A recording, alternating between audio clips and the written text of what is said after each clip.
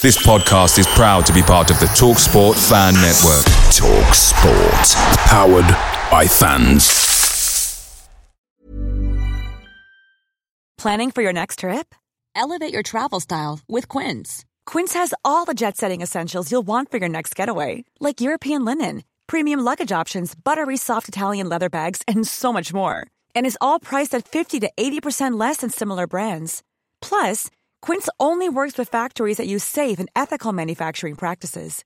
Pack your bags with high-quality essentials you'll be wearing for vacations to come with Quince. Go to quince.com/pack for free shipping and 365-day returns. The TalkSport Fan Network is proudly supported by McDelivery, bringing you the food you love. McDelivery brings a top-tier lineup of food right to your door. No matter the result, you'll always be winning with McDelivery. So, the only thing left to say is, you win? Order now on the McDonald's app, and you can also get rewards points delivered too, so that ordering today means some tasty rewards for tomorrow. Only via app at participating restaurants. 18 plus. Rewards registration required. Points only on menu items. Delivery fee and terms apply. See mcdonalds.com.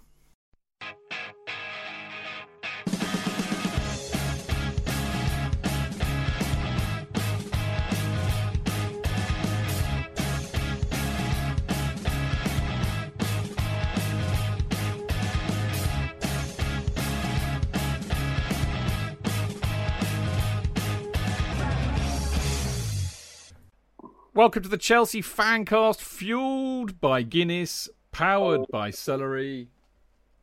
I'm going to do that again. I did press record. Welcome to the Chelsea Fancast, fueled by Clayton. Welcome to the Chelsea Fancast, fueled by Guinness, powered by celery, the show that loves the rarity of a Kovacic goal. Indeed. Now, real football returned on Saturday when Chelsea faced what looked like a tough match against Villa. Tommy Tuchel became Tommy Tweaker, not for the first time, and could have ended up with sauerkraut all over his face. Last season, Villa's aggressive press, control of the midfield and decent attempts on goal might have resulted in a Chelsea defeat. But this season, things are very different. Buying a proven world-class striker for nearly 100 million should guarantee you goals, and with Romelu Lukaku, that's exactly what we are getting. He had a quiet game, but 2 chances, and both ended up in the back of the net. Villa were the better side for most of the match, and yet they lost 3-0. I hope Tommy Tweaker has learned a valuable lesson in what this team lacks when Jorginho and Mount don't play. Jorginho came on and basically regained control of the midfield after new boy Saul looked out of his depth and shell-shocked with the physicality, pace and intensity of the Premier League, just as Jorginho had several seasons ago. Hopefully, Saul will now get some time to acclimatise to the rigours of the Premier League and, like Jorginho, improve over time. But in the meantime, better not call Saul. There we go, the Chelsea Fancast. Number 836 could not be called anything other than better not call Saul. So there we go. I have to be honest, JK, it was actually entertaining, really. I mean, I think there's something about Tuchel's sides that when we go ahead, I mean, I've said this to you before, haven't I? It's a bit like it was in Mourinho.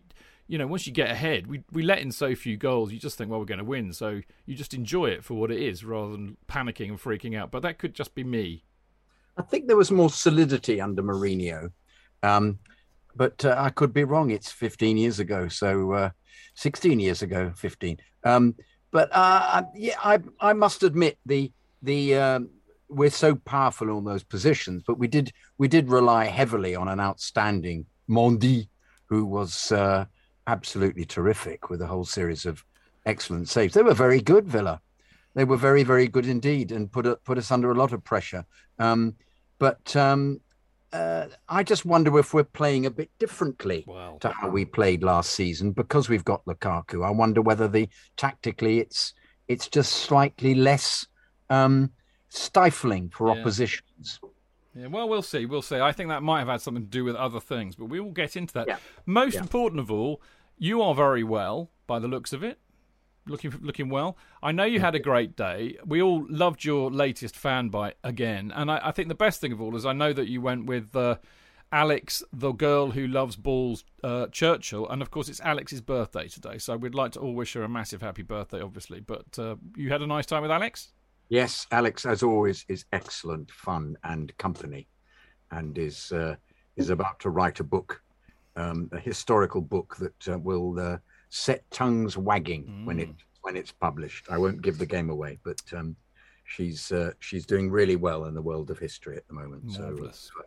Marvellous. Now, who have we got on the show tonight? Who's in Here's a clue. Who's in the square window?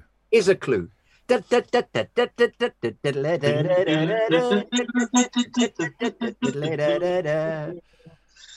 It's the housewife's choice himself, Mr. Stiffy. Mr. Stiffy. Good evening, Clayton. If you're Clayton, Clayton, if you're Mr. Stiffy, no wonder you're the housewife's choice. Indeed, there we go. Good evening. Lovely to be here. It's wonderful with the genius that is Jonathan Kidd and the magnificent Podfather himself, the Chidgemeister. It was lovely to see you at the football, albeit I didn't see you in the pub or at the stall or anything like that. But that it was kind of. I was talking to somebody about this the other day, that when I went back for Palace, first game I'd been to for 18 months, and there was a bit, I was looking around for, faces in the crowd that, and I know where you sit, I know where Johnny Dyer sits, I know where Paul Hay sits, I know where Marco sits, I know where Rick sits, I know where Tony sits, so on. I was looking around to seeing who was there, and of course you weren't there, nor was Johnny Dyer, nor was Tony. I mean, I did see Paul. So it was lovely to see your face and Charlie's in the crowd and have a wave, and we had a bit of a text exchange too. So, Clayton, I know what it was like for me when I went back for the first time in absolute eons. What was it like for you and Charlie? It was. I went to the Leicester game at the end of last season, so it wasn't so. But obviously, this is the first time I've been back with a full house. So it was great. But I have to say, the boy was beside himself. He was so excited to be back. He just absolutely loved it, and it was as we'll discuss. It was a strange game, but yeah, no, there's no better place to be on a Saturday afternoon, as somebody once sang. Indeed, they did. Well, there you go. So we got a lovely. We would have had Martin, dear old Martin Wickham, on tonight, but Martin had to cry off because he's got work commitments, which is a shame. And I could have got a sub in, but you know what? I kind of thought, if Chelsea can, nullify Liverpool with 10 men, the Chelsea fancast can steam on with just 3 tonight. So that's what we're going to do. But isn't JK a bit like Kante? He is. It was like 2 of them. That's right. Exactly that.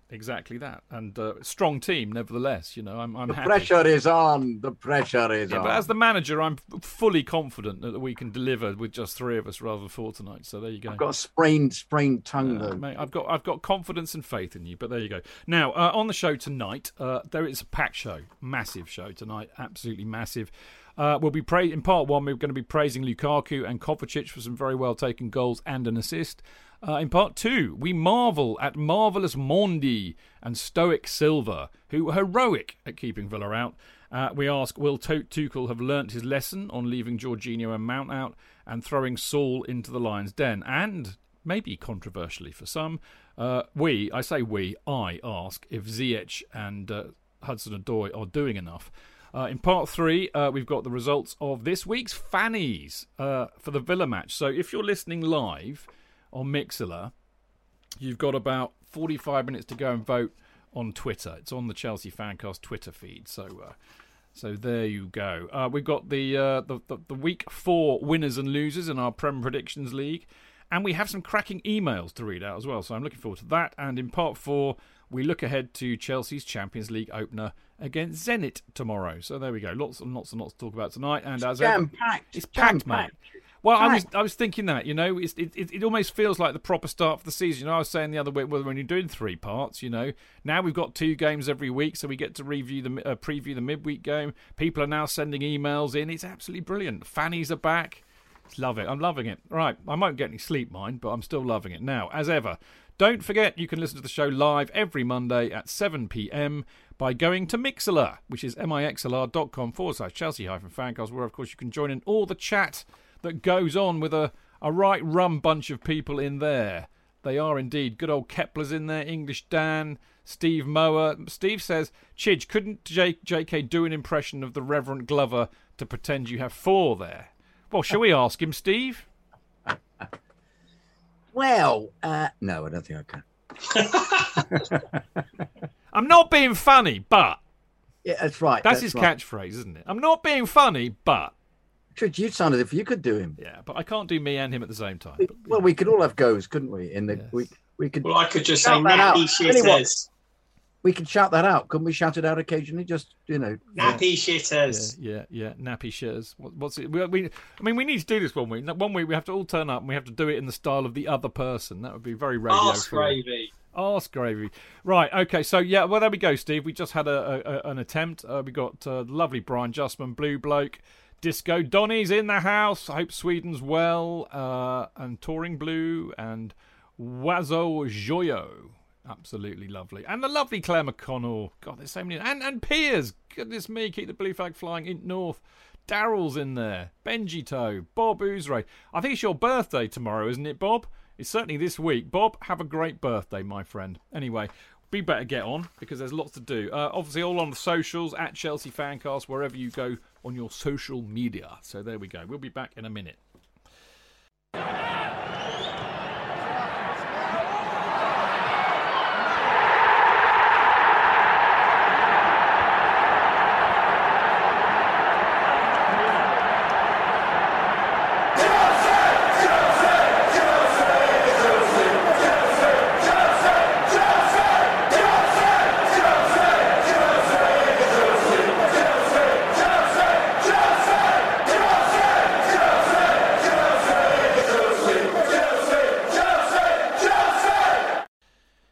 Okie dokie. Look, first, before we get into, too much of the footy talk, there was lots of kind of extraneous activity going on. I mean, it was a mad old day for me, because I managed to get 2 tickets. You'll like this, JK and Clayton, I think. But a guy called Matt Tipple contacted me a while ago, and he was after a couple of tickets for today because he was coming over from Sonoma in California. And Matt came and visited us with his lovely wife when we were doing the show in Putney Station, I would say in our second season, so about 2009, and sat on the benches and brought me a very nice bottle of red wine from Sonoma, which is very lovely. So it was brilliant to see him and his son, and I had lots of things to get signed for people. I went to see Kerry, and we saw Canners, and Matt met them, and went to the store, all of that. But the pub was great. It was great to see so many people. And as you know, I said if I see you at the bridge, I'll try and remember who you are, and I'll give you a shout out on the show. And the roll call is as follows: Matt and Max, obviously, who I got the tickets for. I think it was a young lad called Ryan or Rory. I think he was from Northern Ireland or Irish, or anyway, I didn't quite hear what he said because I'm a bit Mutt and Jeff in my old age. But I met him as I was walking out the main kind of entrance to the Chelsea ground. I saw the lovely Mibs in the Copthorne, Kerry. Lovely moment, JK. Gary Chivers. I saw up in the Copthorne. He came over to me, gave me a big hug. I said, "How are you doing? I haven't seen you for ages." Your notoriety. I was really touched.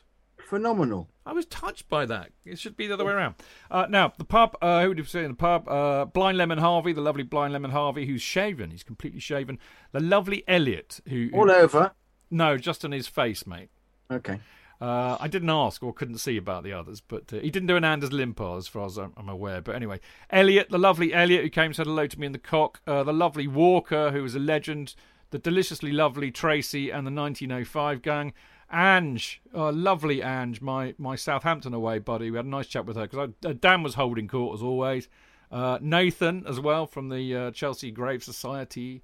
And I met a lovely lad called Nick on the way into Gate 17. And, of course, up in Gate 17, I saw the fantastic John, who sits down the road from me. And, of course, my new friend, David, who I found... Because he has the season ticket in front of me, although he used to be next to me, although he never went because he lived in Leeds. But now he's coming every game. I've got a new football friend. I'm very excited. So there you go. Bottom line was, lovely to see so many of you, and do come and say hello if you see me around Stamford Bridge. Now, boys, I mean, the whole first point really is the team selection. I mean, we were absolutely way off, weren't we, JK? And Alonso was captain, which I loved.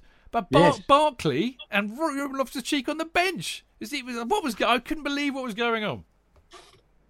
Well,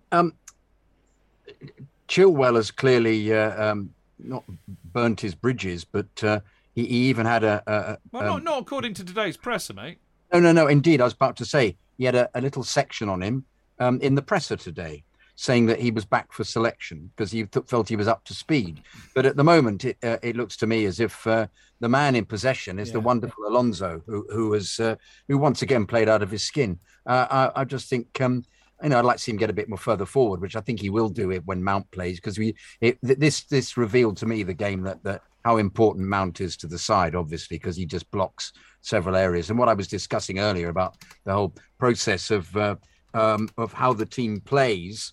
If you have Lukaku as the focus, it's almost slightly as if they're not as disciplined because you know that you've got this force of nature up front.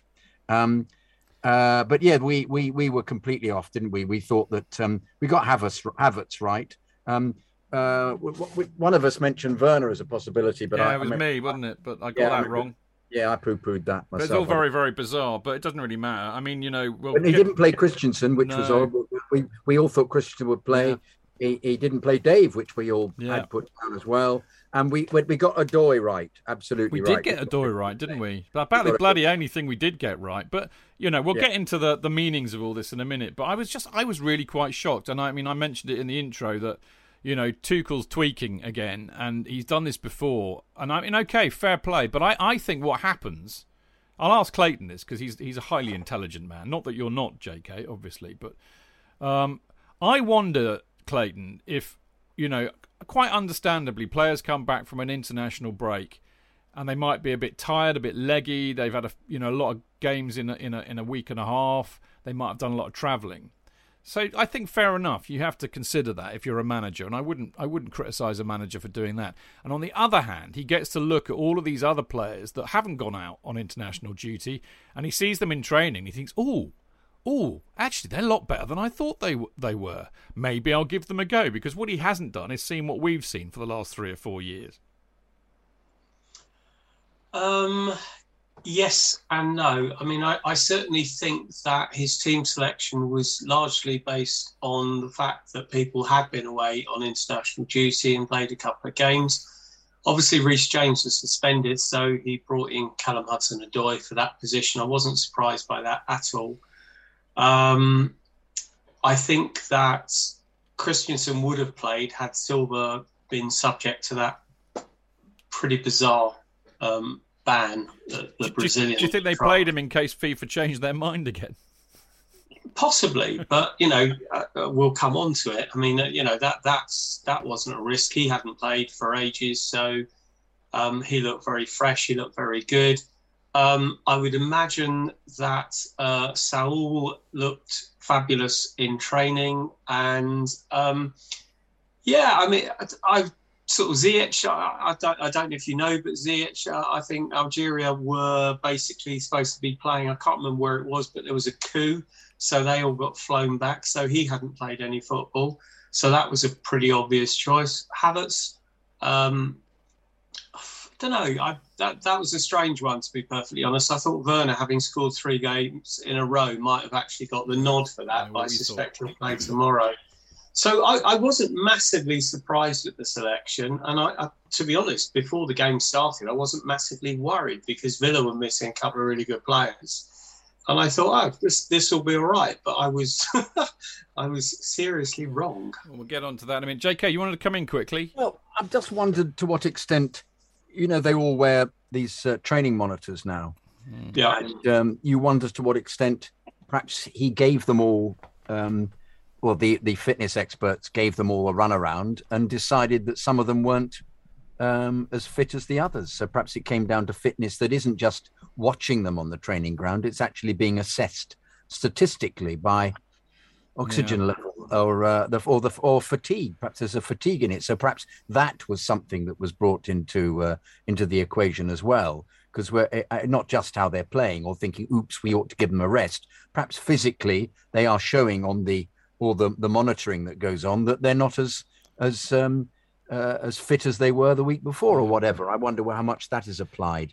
But I think the one thing that we shouldn't, what we've got now, and we haven't had it for years, is we've got two good players in each position. And so ultimately, if you're playing the same system, it shouldn't actually matter who's actually playing. Yeah, definitely. I agree with that, mate. The other thing I wanted to pick up on, two things before we really get stuck into the meat and potatoes of the game, but wasn't it lovely to see Sean Locke, getting a minute applause on 58 minutes, which I thought was, because often those things don't come off, but everybody was really, really heartfelt and fastidious in that, which is great. Lovely article, by the way, by Gary Hayes in the programme. I don't know if any of you guys saw that. I don't get programmes, but you would have got one, JK. But really, really lovely piece when he interviewed Johnny Vaughan, I think. And the other thing, of course, is by winning this match, JK, we are now the second team, and as we always have to put in parenthesis, the only team in London or the first team in London in this case, to win 600 Premier League matches. Which is an achievement. It is, isn't it, really? Yes. If you think how shit we were for 10 years of it. Yes. Do you know how, is there like a table? I can't really, the fact that we're the second is pretty amazing, but we are the most successful club in the last 20 years. But so where are Man City or Arsenal? How many?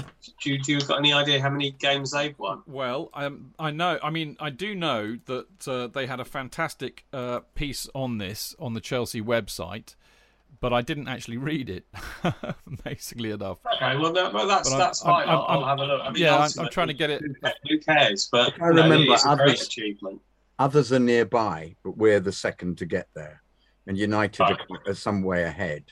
But I think the fact that for the first 10 years we were clearly very low down in the mix, I think this is a fabulous achievement, personally. Yeah, they break it. There we go. The path to 600 Premier League wins. That's what we want. He scoots down it very, very quickly. Oh, they're just like doing the significant numbers. No, they don't tell us. They don't tell us what the table is, but that's a shame. Never mind. So there we go. I just thought that was worth mentioning because I think that's a nice thing, making history, not reliving it and all of that. So let's talk about... first thing I want to talk about really is Romelu Lukaku. And as I said in the intro, that's exactly what you pay, 100 million quid for. He did very little else, but he scored 2 goals. And I do think, in some respects, JK... I'm kind of agreeing with myself here, bizarrely, but I do think that is a match that we may well have drawn or lost last season because we would make and create lots of chances, but we didn't have somebody. He had 2 chances the whole game, and he buried them both brilliantly, by the way.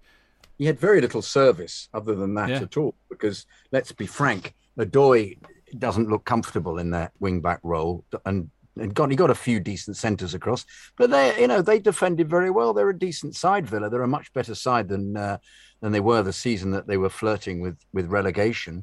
And from our chat the other night with Justin, wasn't it? It was Justin, the Villa guy, wasn't that his name? He was slightly dubious as to whether the team would be as fluid as they have been, but they seem to have made some very good purchases for the money for Grealish, and they were excellent. Watkins is an excellent player up front, and he dovetails very well with Ings. Cash is a really nasty piece of work and smashed into Alonso, but he's the kind of nasty piece of work you really wouldn't mind playing for you because he really is athletic and very strong in the tackle. And I was very impressed with them. And as I said in my bite, I think they're going to give a few teams a bit of a hard time this season. But talking about Lukaku, as we were, he the fact that he scored 2 goals and he only got delivered two opportunities. One, a completely phenomenal pass by Kovacic, who broke brilliantly out of defence, as is his wont. Is that fantastic ability he has to be surrounded by even two players around him, bursts through them, has enough vision to play a fantastic curling pass to Lukaku, who just drives forward, does a bit of trickery, has the forward sliding on his bum towards the corner flag and slots in. And the next one was a completely fantastic move. I don't know if everybody's looked at that. It's been revolving on Twitter. The number of passes that were brilliantly threaded through, which makes you realise that, including a nutmeg by Aspie. Well, no, this is coming up to the nutmeg. You've drawn my thunder there completely. Upstaged you, darling. Terribly sorry. Finally, the ball comes across and Aspie nips it through. I don't know who he nipped. Was it Ings again? Mings, I should say. But then pinpoint pass to Lukaku, who blaps it in. I mean, quite phenomenal goal. And just the two chances for him. And I think were he to be getting better service from either Reece James or perhaps the setup a bit better on the left-hand side, then I think he would have scored more, because he clearly is a completely class act, Lukaku, and is getting great love from the crowd as a consequence, which I absolutely loved myself. I might use the same word twice, but the fact that at the end of the game he got a standing ovation from everybody on his own walking off is absolutely brilliant. He must be reveling in this return to the club, and it's reciprocal. You can tell he loves it, and we love him. Yeah. Absolutely fabulous. I couldn't agree more, JK. I think you hit that nail squarely on the head. And of course, Clayton, I think that love, it's kind of a weird love, isn't it? Not a groovy love, it's a weird love. But, but hang on a minute. I mean, the point is that maybe we kind of love him because we wanted him to be brilliant and successful when he was at the club as a kid. And it didn't work out, let's be honest. And I was quite rude about him for a while, calling him a flat-track bully. But he's gone away, he's proved how good he is, and now he's come back, and he's still got that love for Chelsea in his heart. So I think it's very easy to reciprocate. And he said it was his dream to score at the Bridge, didn't he? And his dreams come true, which is lovely. Yeah, I mean, I when I was last on, one of the occasions I was last on, I was sort of quite subdued about our signing him, and I was very unsure. But now I've seen him in the flesh, it's like, wow, he is the real deal. And you know what, Chidge? I don't care if he is a flat track bully, because that's what we need. Yes, it's not the big games that we need him. No. It was for games like this where we're playing a team that are really hard to break down, and he did the business. So I this is why we needed him. There's no way last season we would have won that game. Absolutely no way.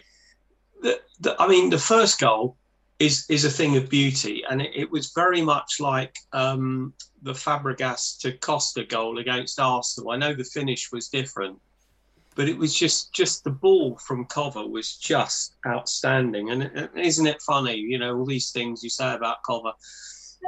I know we're going to come on and talk about him, but that was outstanding. The final goal was frankly ridiculous. It really was. I mean, you say he only had, he got no service on Saturday at all. He got the one ball from Kova. The ball that he got from Aspie was actually played behind him, so it wasn't a great ball. But then he scored. I mean, he had no right to score from there. Absolutely no right, and he was just fantastic.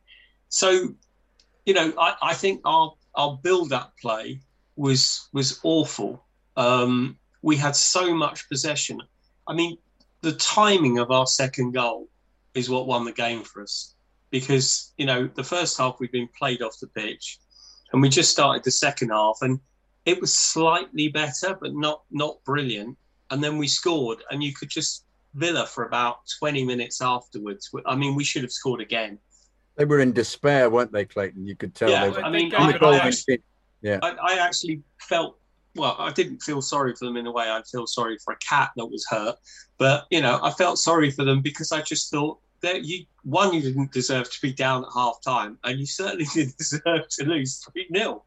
Absolute, it was an absolute joke. But that's what makes great team, isn't it? It's a funny thing, isn't it? Because these things go around, as we all know. And I remember seeing Dean Smith's interview before this match, for about, I don't know, a few days before, when they were saying, oh, you should go to Chelsea with a lot of hope and positivity because you beat them in the last game of the season. And he said, well, yeah, we did, and I was really pleased about that, but look how many chances they missed. So they got away with it that day. They were really quite lucky to win. So today, or Saturday, they were much better than us. They probably were the better side. They probably deserved to win, and they got stuffed 3-0. Yeah. Swings and roundabouts, mate, isn't Absolutely. it? Yeah. I mean, JK, just to dwell on Lukaku for 1 or 2 minutes more, but I thought that it's really interesting you say, you're right, I agree, it was very much like a Fabregas ball to Costa. And also... well, there's also something else. Another pass. There's something quite, I thought, quite Drogba-esque about his performance in a way. Because Drogba used to do that, didn't he? He used to do fuck all, and then he'd score a couple of brilliant goals. Oh, I think some of the great strikers did that. Yeah. Jimmy Greaves used to do that. Yeah. I don't think as much Ozzy. Ozzy seemed to get involved in lots of skirmishes. Yeah. But whether he actually played much on some occasions, then he'd score a fabulous goal. Yeah. But they've got that ability. They've got that skill. So... I think Costa was much the same, actually. Costa would suddenly come up with something where you'd go, God, that was fantastic. Yeah. He's bullied himself through there. I think I'm being slightly unfair on Drogba. I thought Drogba was always involved in flick-ons and things. Well, he was, and the defending and stuff like that. Yeah, he was. Yeah. I mean, I have so much love for. There'll be more about Drogba later in the show, actually. But the thought that came to my head, Clayton, was. Lukaku's 28 now? And Drogba was only a little bit younger when we got him. Costa was around the same age. And there is something, isn't there, about the maturity. I would call this really the peak of a player's career at this age. They've got everything worked out. They know who they are as a human being. They know who they are as a footballer. They've got in huge confidence in their own ability. They know what they can do. So on that basis, kind of comparing them to Drogba and Costa in that respect... he could get better and better, arguably. Do you think?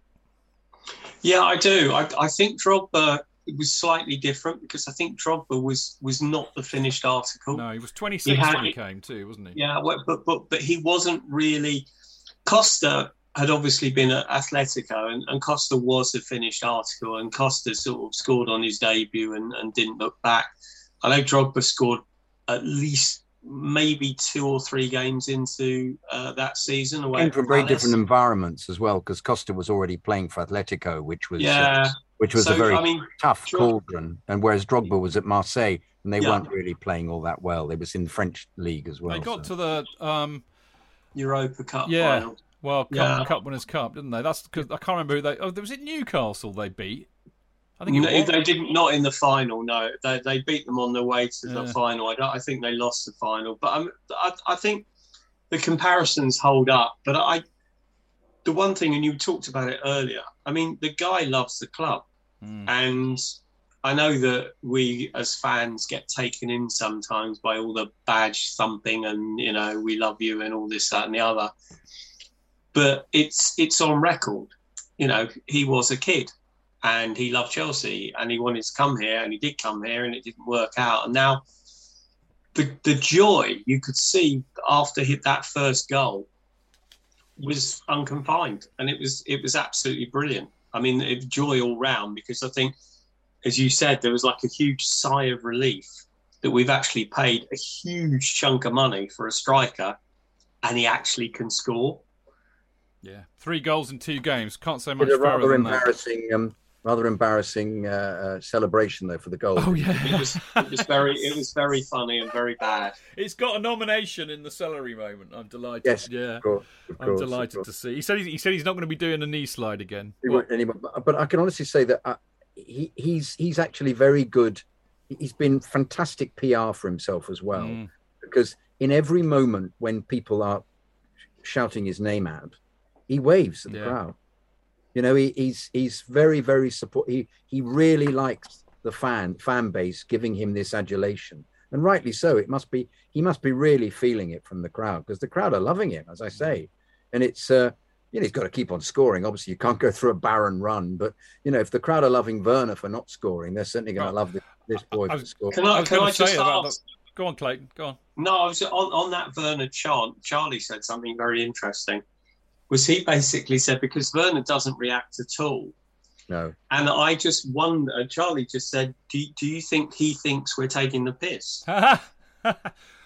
Because, the crowd, and he hadn't done anything. And if I'm right, I think he might touch the ball once in the 10 minutes that he was on. We're just chanting his name. It might be the song's catchy and what have you, but he doesn't. Well, he didn't do anything to actually merit that, apart from walk on the pitch. So, do you think that maybe he thinks people are taking the mickey? No, I don't think so. I don't think so. I certainly am. I'd like to think, Clayton, that he's being ruthlessly Germanic and thinking, it's lovely that they're all doing it, but I have not yet earned the right to have this support from the supporters, so I will not acknowledge it until I have scored at least 500 goals for the club in this season, okay? So maybe that's what's going on, but I don't know. I love Charlie's theory. I think it's brilliant. Listen, just before we wrap up, we really ought to talk about Kovacic, because, I mean, brilliant assist, JK, as you were saying. I also thought the way he put that goal away was brilliant, and again, perhaps it's because he didn't actually have any time to think about it. He didn't have to care about it. He just passed it to the net. But it was brilliantly executed. But I tell you what, hang on, what impressed me more than all of that, and that is more than enough. He's only ever scored one Premier League goal before that. But I have to say, I thought he was superb for the whole game. He was harrying, hassling, intercepting, getting forward. He was, dare I say it, JK, he was quite Kante-esque. That's a very good point, actually. Perhaps they'd change personalities in some kind of strange. Maybe he had been invaded by the spirit of Kante. Perhaps they've got one of those strange dishes you both put over each other's heads, and you go. Electricity comes between you, and it goes. You press, and somebody. Tuchel is the evil genius, and he pulls the levers, and it goes. And then he comes out speaking French. Yeah, maybe. Yeah, I don't mean Tuchel. I mean Kovacic. Yeah, they swap. Yeah. As you say, but no, that's unlikely, as we agree. But I believed you for a minute. But yeah, I was with it for a moment. I liked it. I was thinking I was going to play Kante in the film. Then I thought I can't do that. But no, I'd have to play Kovacic, wouldn't I? Yeah. But brilliant, completely brilliant performance. I just think he's getting better and better.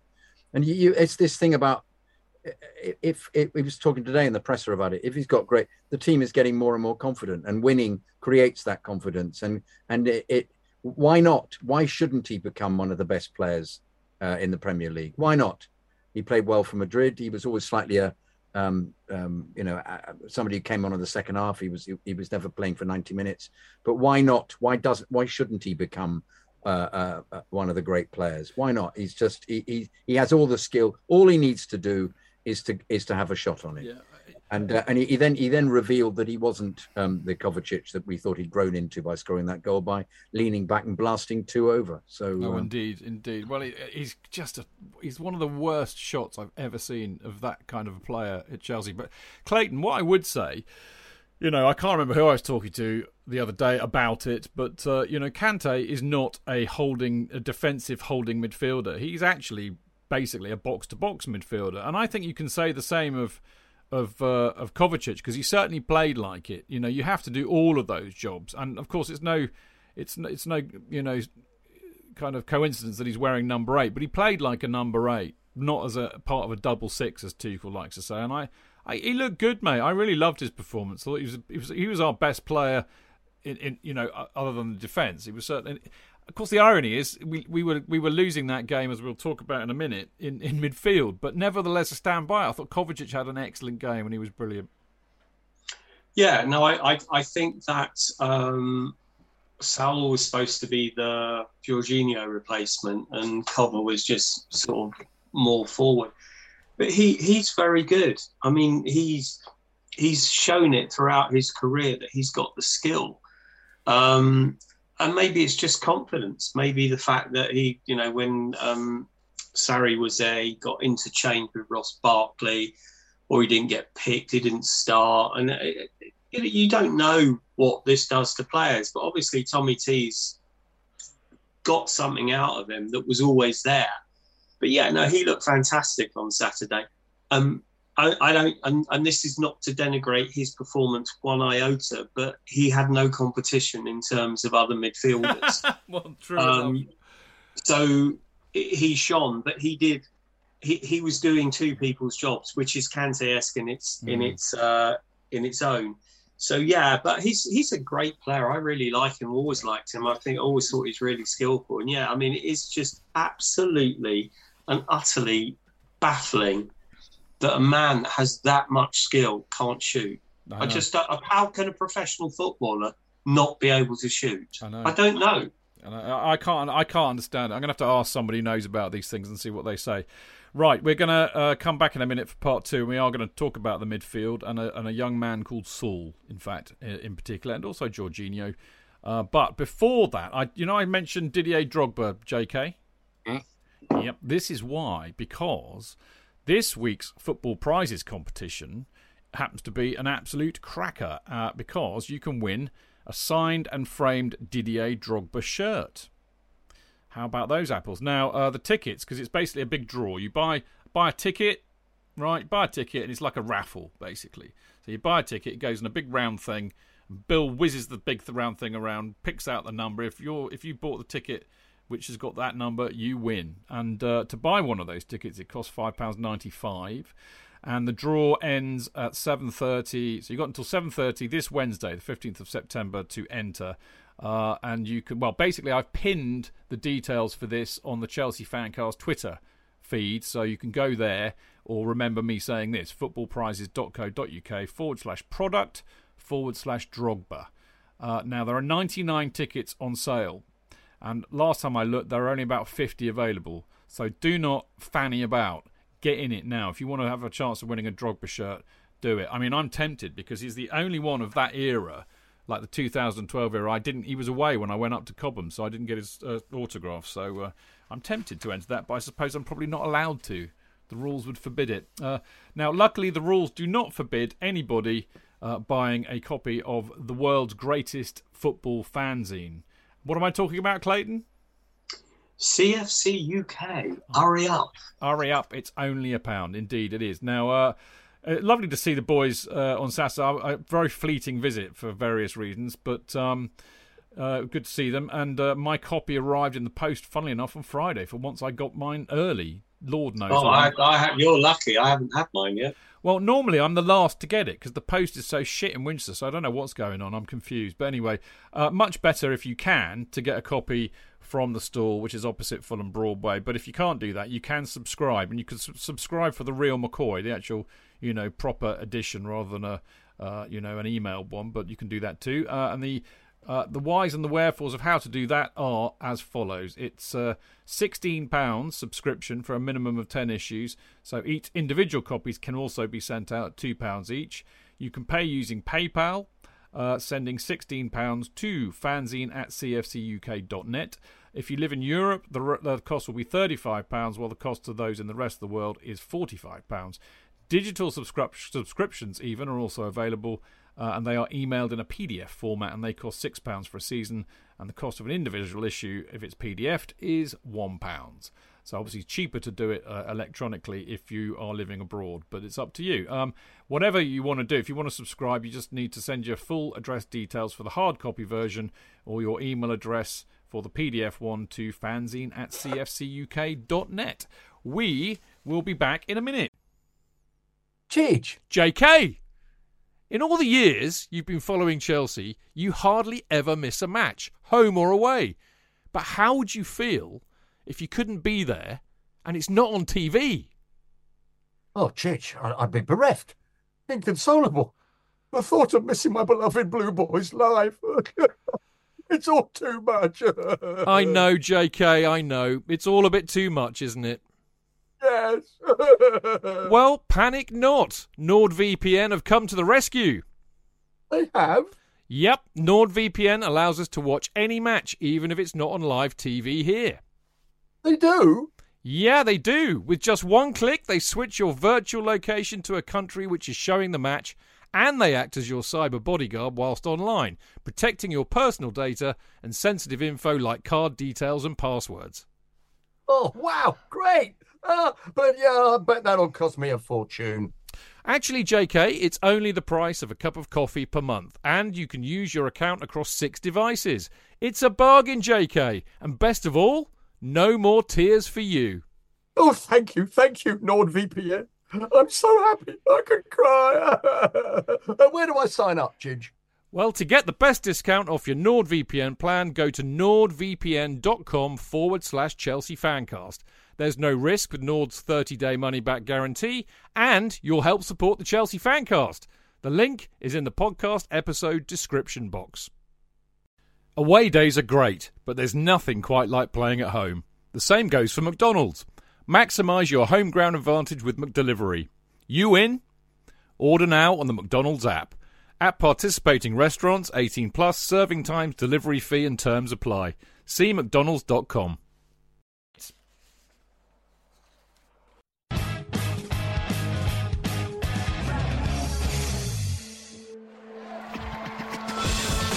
Real fans, real opinions.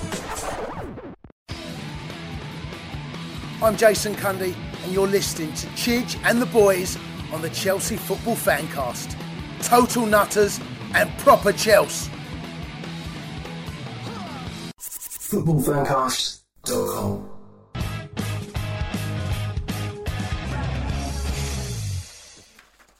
Welcome back to the Chelsea Fancast. I'm Stamford Chidge, of course, and as ever, I'm basically not worthy anymore. I mean, I've seen what he does on these fan bites. I'm just thinking, well, I don't know why I bother anymore.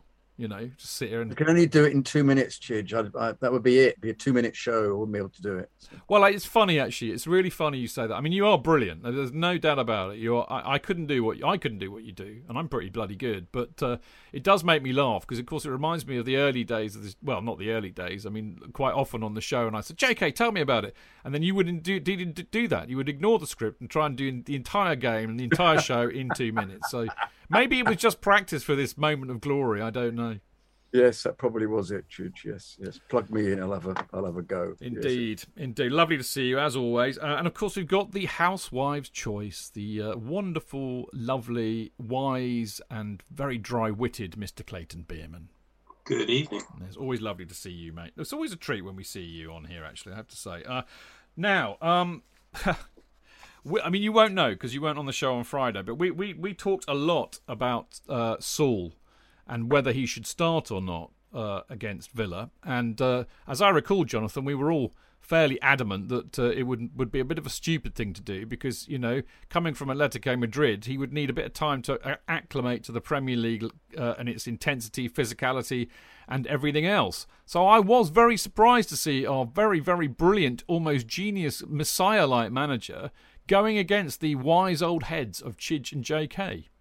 Well, we did say, I think we used the words, it's likely he'll be off the pace. Yes. So bring him on in the second half. But once again, you know, as I say, did he play for Spain during that period? Was he off playing for No, he was with us the whole time. Yeah, exactly. So perhaps he impressed. His fitness levels were very high. He had the legs. It's the expression that Tuchel liked using. And he thought, why not? He's impressed. He knows what to do. He knows his role. He's used to playing unbelievably high-powered games with Atletico in Spain. Let's give him a go. And he was found extremely wanting. Yeah. So, you know, I mean, considering that they kept attacking down the left as well because Odoi just cannot quite grasp what he's doing with the wing-back role, I thought we did okay because we're a very strong defensive unit, relying on the brilliance of Thiago Silva, whose stop once Watkins had got past Mendy was absolutely out of this world. How he managed to dive forward, Silva, with keeping his hands down by the side of his body at the same time and then chesting it was absolute, was genius. But he was, as Saul was, can I say this, he was turned back on the road to Damascus. Ooh. But no, he wasn't. He just kept going because he didn't have a conversion. Now that would be a much better rugby joke, wouldn't it? But never mind. But yes, so it wasn't a very what's the word?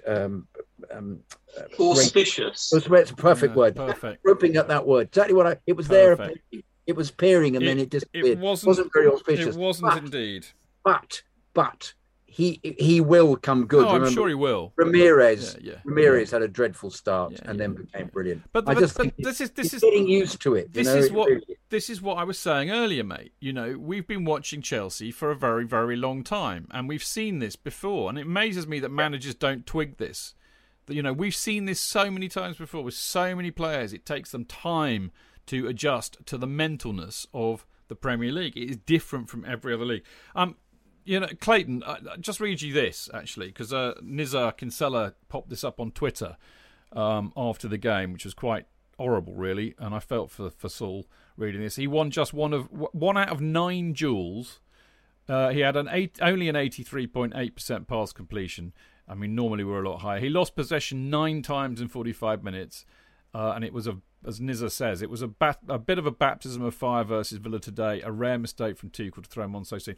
I have to say, you know, given what we all know, what JK was saying in particular, Clayton, that we thought it would be wrong to bring him on because he wouldn't be used to the pace and etc. etc.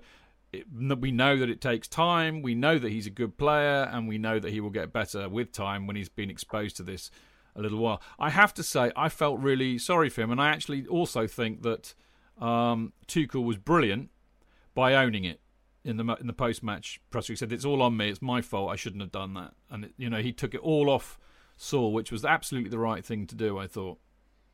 Yeah, no, and you're 100% correct. I mean,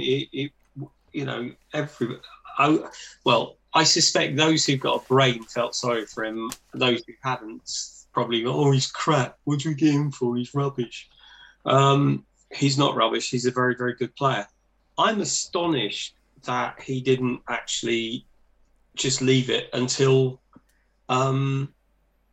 tomorrow, because that would have been a perfect game for him to play in a European game. It wouldn't have had the intensity of Saturday. I mean, there are quite a few teams who we could have played against who wouldn't have been, I don't mean this derogatory way, but sort of some of the bigger clubs wouldn't have actually put that much pressure on him. So it was, Villa's midfield were outstanding. They really were. And once they smelt blood, they were all over him. I mean, that was clever management by them. He did it deliberately, didn't he? He targeted him and Odoi deliberately. Absolutely. Yeah, because they could see that they were struggling, and so they were all over him, and that was it. But, the whole thing, the whole midfield was wrong. And we were being overrun in midfield. And I said this at half-time, that when you play a team like Villa, you need to have a relatively strong midfield, which on paper, I suppose Tuchel thought if Saul played like he can play, then we'd be okay. But the point is that when you've got both Hakim and Havertz in the side, those guys don't work hard enough. And they weren't doing any supporting. Now, interestingly, I think in the second half, they both started pressing Villa's back 5, which they weren't doing at all in the first half. So I think it was just the whole thing was poor, and we were very lucky to get away with it. But mate, that's the point. The next point, funnily enough. I mean, as JK was saying, Saul kept on giving the ball away. Kept on getting robbed of possession. So that meant we lost control of the midfield. We weren't able to pass out and break their press, because this is what Jorginho does brilliantly.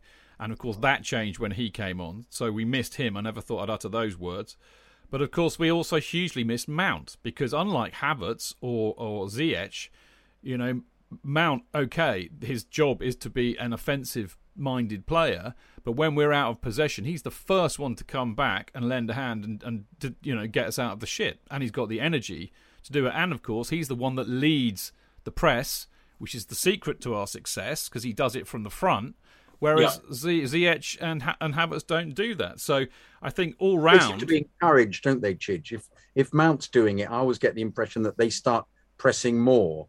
It's almost as if they need to see somebody else being involved. But yeah, it makes you realise, Mount not playing, the amount of work that he gets through, the huge energy to be constantly running back and defending and preventing them from coming through on the right, which was the major problem that we had. Was our right was just absolutely feeble in comparison. Yeah, I mean, I don't need any encouragement to praise or big up Mason Mount, but I just thought it was stark.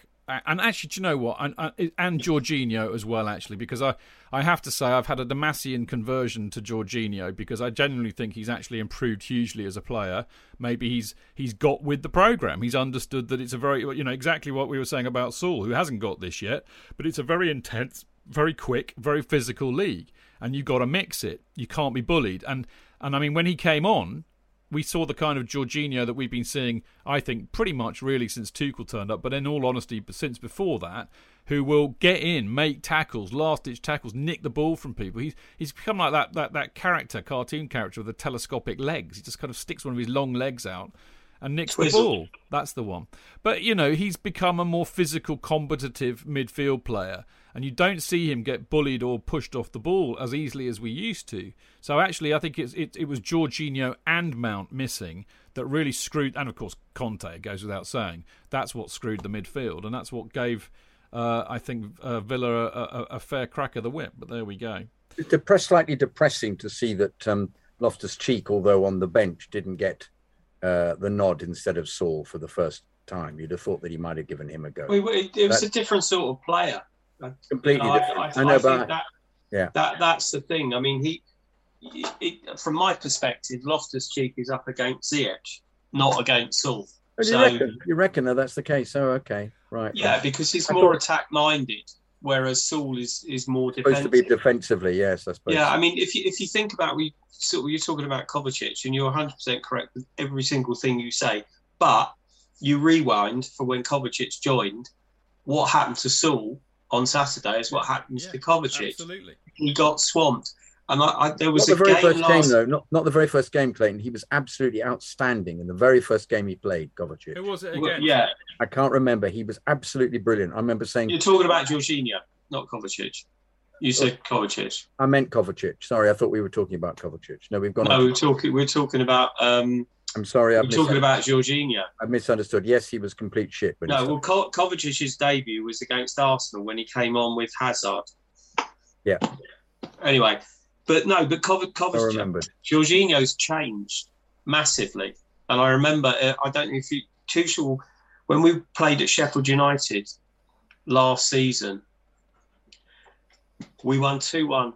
I think it was a Saturday night. And in the first half of that game, Kovacic was swamped by Sheffield United because it's what they did to us. They were all over us. And I was screaming to take Jorginho off. But Tuchel didn't, surprisingly, because he's a manager and I'm not. And he got through it, and he worked his way through it, and he's just got better and better at that. You think that press by Villa was one of the, it was so impressive.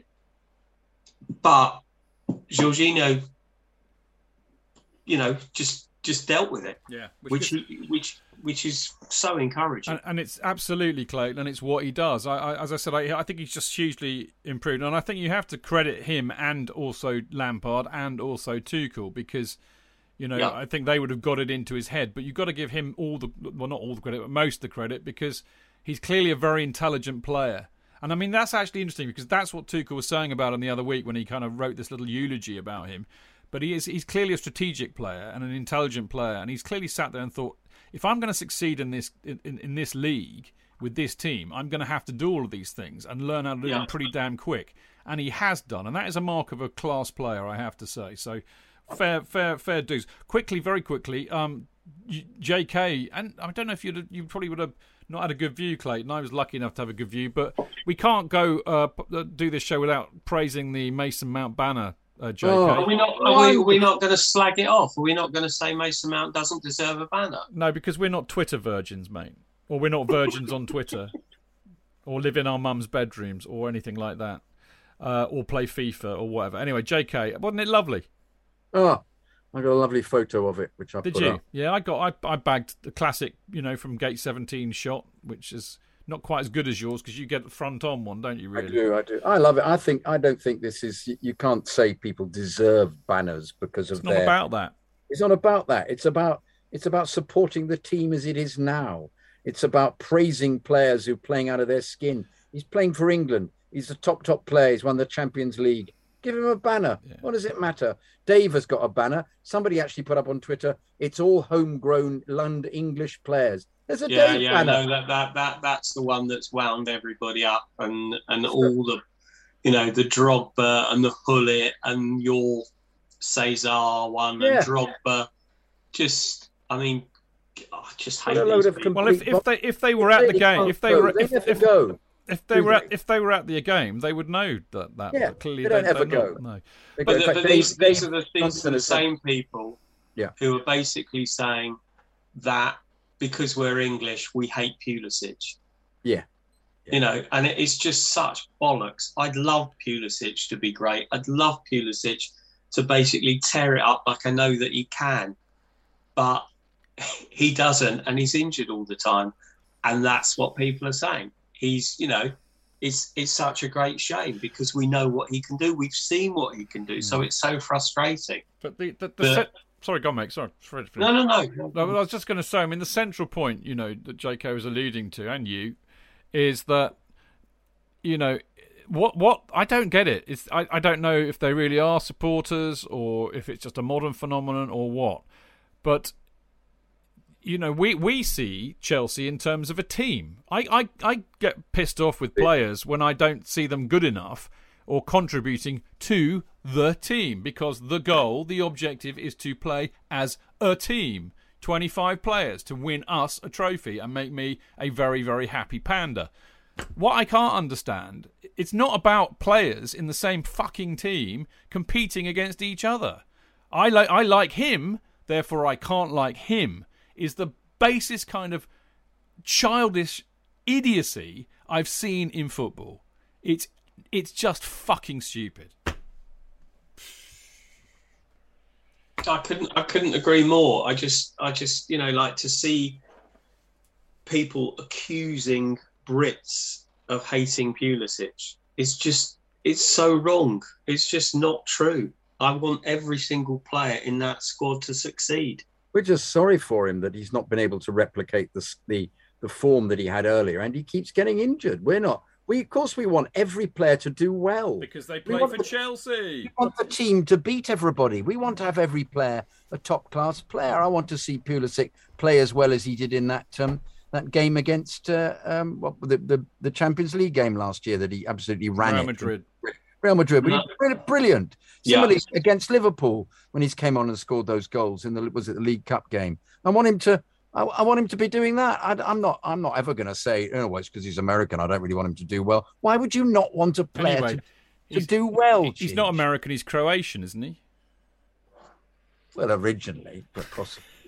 In the same way that I'm Irish. That was a much cleverer joke than people actually understand. But when they worked it out and understood it, you can write to me at chelseafancast@gmail.com. Anyway. I didn't get it either. Well, because everybody's going on about the nations here. We don't like him because he's this. We don't like him because he's that. But are they objecting? My point is that define nation. We are a nation of mongrels.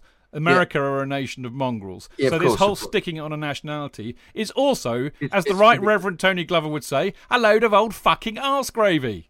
Thank you. But similarly, we must all therefore hate Raducanu. I love her. I think she's brilliant. Completely brilliant. Of course. Phenomenal. Yeah. And yet, what is she? Romanian Chinese. Did you see her? She said hello to her Chinese fans in perfect Cantonese. Absolutely. I think she could be the best thing that's happened to this country in decades. Anyway, we're not talking about tennis. This is football. Anyway, we must talk about this, JK, because apart from anything else, we are led to believe. But we can't confirm this or deny it until we know from the Housewives' choice. But we're led to believe that it actually gave Clayton a stiffy. But before we get to Monday, I have to say, JK, that I just absolutely loved Thiago Silva's performance. I mean, I was writing down. I actually kind of tried to write notes in the first half, which is a stupid thing to do, and I'm not going to do it again. But every other note was Silva makes another incredible block. Oh look, he makes another incredible block. Oh yeah, and guess what? Silva just made another incredible block. He just did it time after time after time, intercepting long ball passes, which are brilliant. I particularly love JK his clever fouls when we're in the shit. and he just does what you have to do to foul the player without making it look like it's a heinous crime. Takes the yellow card or the admonishment from the referee and then does it, gets on with the job. I love him. I mean, basically, his experience is invaluable, and it's like watching, I think, an old master at work. It's an absolute delight watching him play like he did on Saturday. I'm trying to think of an old master. Holbein. I was trying to think of Da Vinci playing football. Yeah. With a long beard and robes, yes. But he just knows everything, doesn't he? He's almost omniscient on a football pitch. That's what I love about him.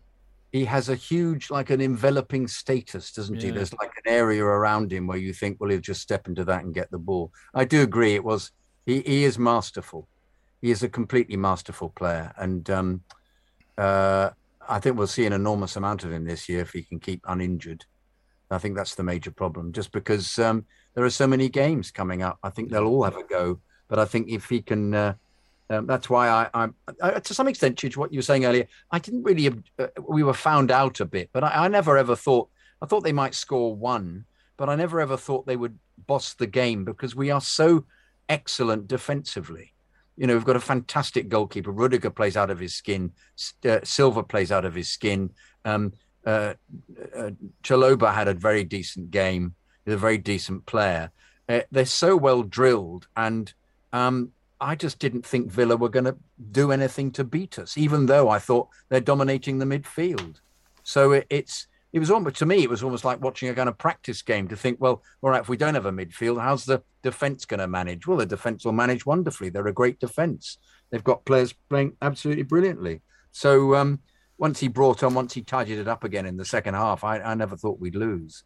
So, but it was always unbelievably competitive because they were really up for it. As I said, I think they'll do really well this season. I was very impressed. Indeed. So, it'd be interesting to see what happens in the Carabao Cup game as to what completely different team Tuchel will put out, because he will put a completely different team out. Clayton, now that the time has come for you to reveal whether or not you did in fact get a stiffy, but Mondi was superb, wasn't it? I mean, the question, we could talk about the endless saves, that double save, which is quite phenomenal, but I think it's more general, really. The impression that I get from Mondi is that, dare I say it, this is why it'd be lovely and fun to ask you about this as well as whether or not you got a stiffy, but he's beginning to look, I think, quite Czech-like in his command of the area and that kind of safe presence that he has on the team. You know what it was like with Czech. If you got in the shit, the team always looked like, oh, no, it's all right, we've got Czech in goal, he'll save us, he'll dig us out of it. Mondi's kind of beginning to look like that, I think. And all these clean sheets he gets is no coincidence. The Czech-like comparison in that context and how good he can be, and did you get a stiffy, is what I want to know. Okay, so the big news is no, I didn't get a stiffy. Relief. But I got very moist. Okay, no, that's all right. That's even worse. Yeah. So the thing is, right?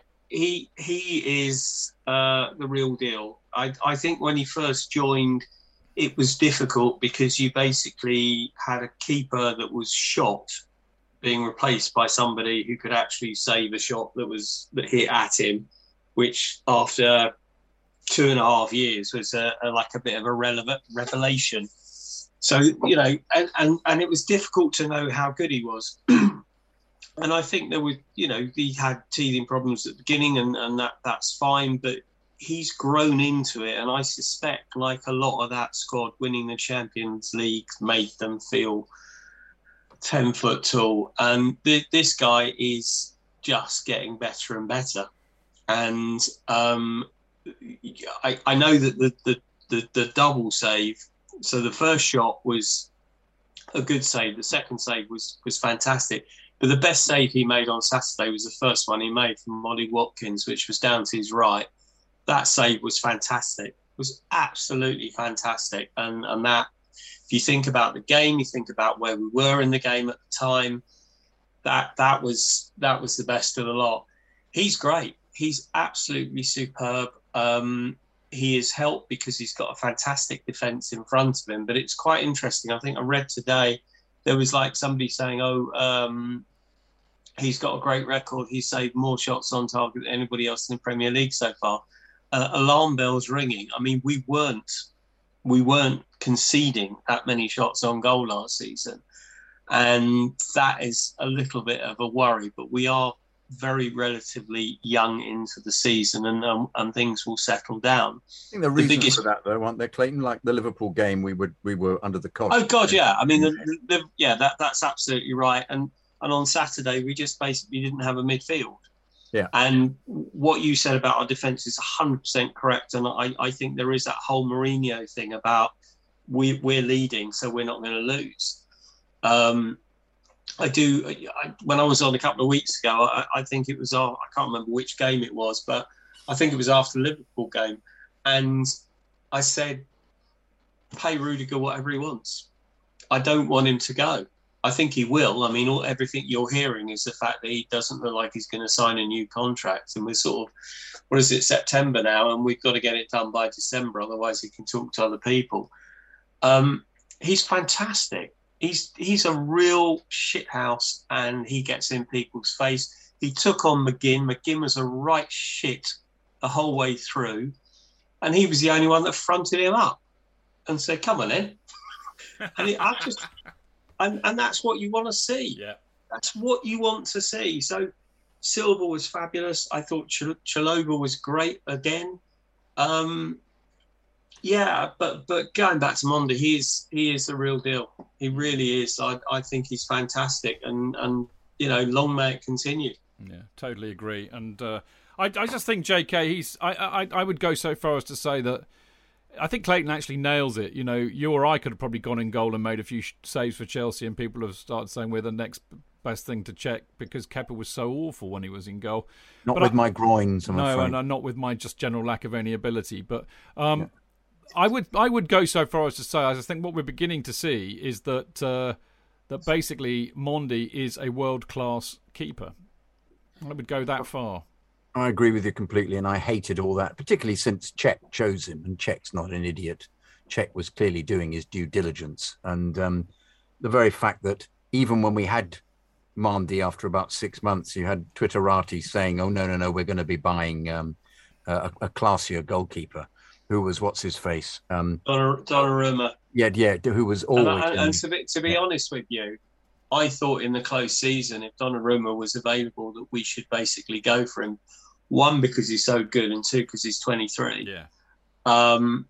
But I think this guy, we've got at least 4 or 5 years with him. How old is he?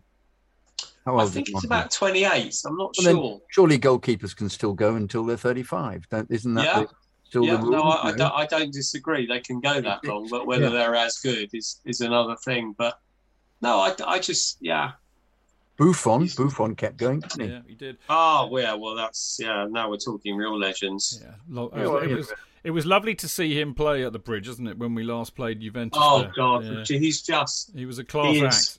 One of my favourite footballers of all time. He really is.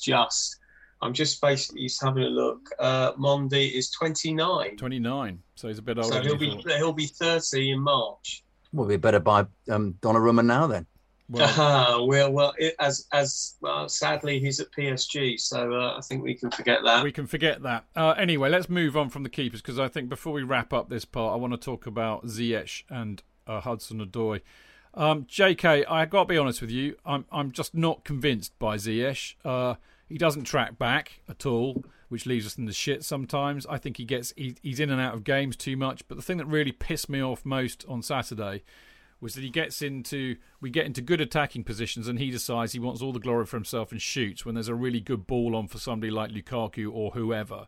Or he plays a rather dubious cross that goes straight into the goalkeeper's hand. So, I know I'm sounding like an old grouch here, but I'm not saying I think he's shit, because he's clearly a very good player and he scores some great and very important goals for us, but I remain to be convinced. Well, I think considering if you look at this, we actually only played them with 7 players. I think we did quite well, didn't we?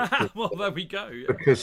Because Havertz, I'm not quite sure what he did in the game. Not a lot. Ziyech, I agree completely, kept throwing away great opportunities.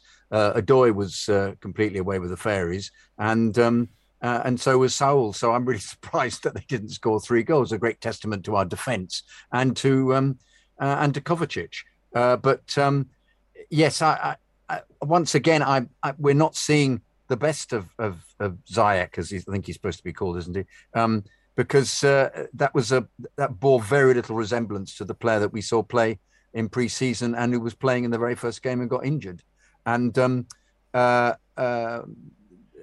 interesting thing was said to me. When did we say this? When did I hear this from? It would have been from you, was it, Chidge? Was that they were worried about his injury because his injury looks as if it's something actually a little bit more to do with his being not as fit as they thought he should be, because it's not the kind of injury snapping out of getting a dislocated shoulder from such a weak collision as he had, and they were very worried about him, his overall strength. And they were trying to do something about it, whether they're trying to build him up that way. That was, I think that may have been Alex may have told me that, actually, something that she'd heard. But he wasn't anywhere near the player we saw earlier on in the season, who was fantastic. And once again, I think we have the same problem with him as we have with Pulisic, because when they play in the first team, we're just not seeing the fit enough unit to perform at the correct level. Havertz, I didn't feel had a role at all. I don't quite know what he was doing. Once again, I don't know whether that means he's slightly out of kilter because he's not playing the false nine, which he played so wonderfully at the end of last year. Whether he floating about a bit he's not actually sure what the plan is for him, because he really didn't contribute. I think his stats were awful. I read very briefly a stats thing about him. He certainly wasn't provided with anything. We weren't attacking as much just because, I have to say, when we did attack, there was a speed and fluidity about it that it really impresses. And so it was very end-to-end stuff. And I never once thought that we wouldn't score. We do attack very quickly and very precisely, which is something that Tuchel has been after. It's just that there were several occasions where players got through and almost delivered the eye-catching pinpoint pass, but were just intercepted. And that happened quite a lot in the game. So I just thought there were elements of it that they just weren't quite on song with it. And if the fact that four of them aren't actually playing well enough, it makes sense, really. We didn't have a midfield either, and that's going to help. No, I mean, if you've got no midfield, you're not going to set but even up for your the front. last. I know, but I agree. But even the last second pass through, you don't need to have a midfield in that situation, do you, Chidge? If you're well, that's actually what we ended up doing. Passing the ball through. That is exactly what we ended up doing. We were.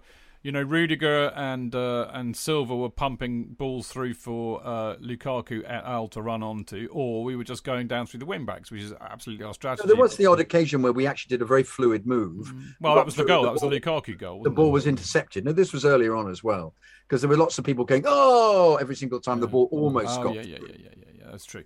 Anyway, I still yet to be convinced by Ziyech. And Clayton.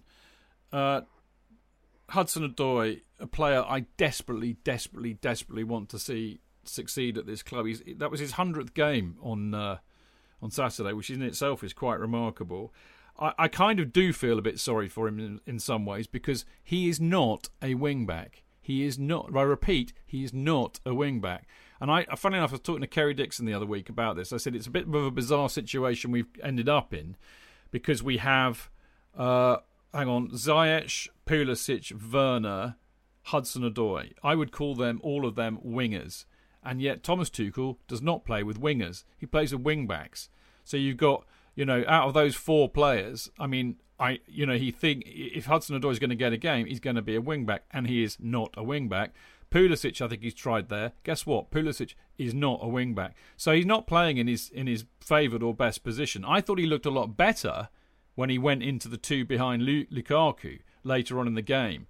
And I mean, he was running at them. He's done more running at people and taking people on. But I just still think he's not, is he doing enough? Could he be doing more? Because I worry about the fact that he's going to miss the opportunity, really, because I really want him to succeed. I think there's two things. I think the first thing is that Tuchel just doesn't fancy him. I mean, he gave him the most god almighty bollocking, which is right in front of where you sit, Jake. He did. I saw it. And the guy has got no confidence, and being absolutely torn off a strip whilst you're on the pitch is not really very helpful. I know that all the the good managers do stuff like that.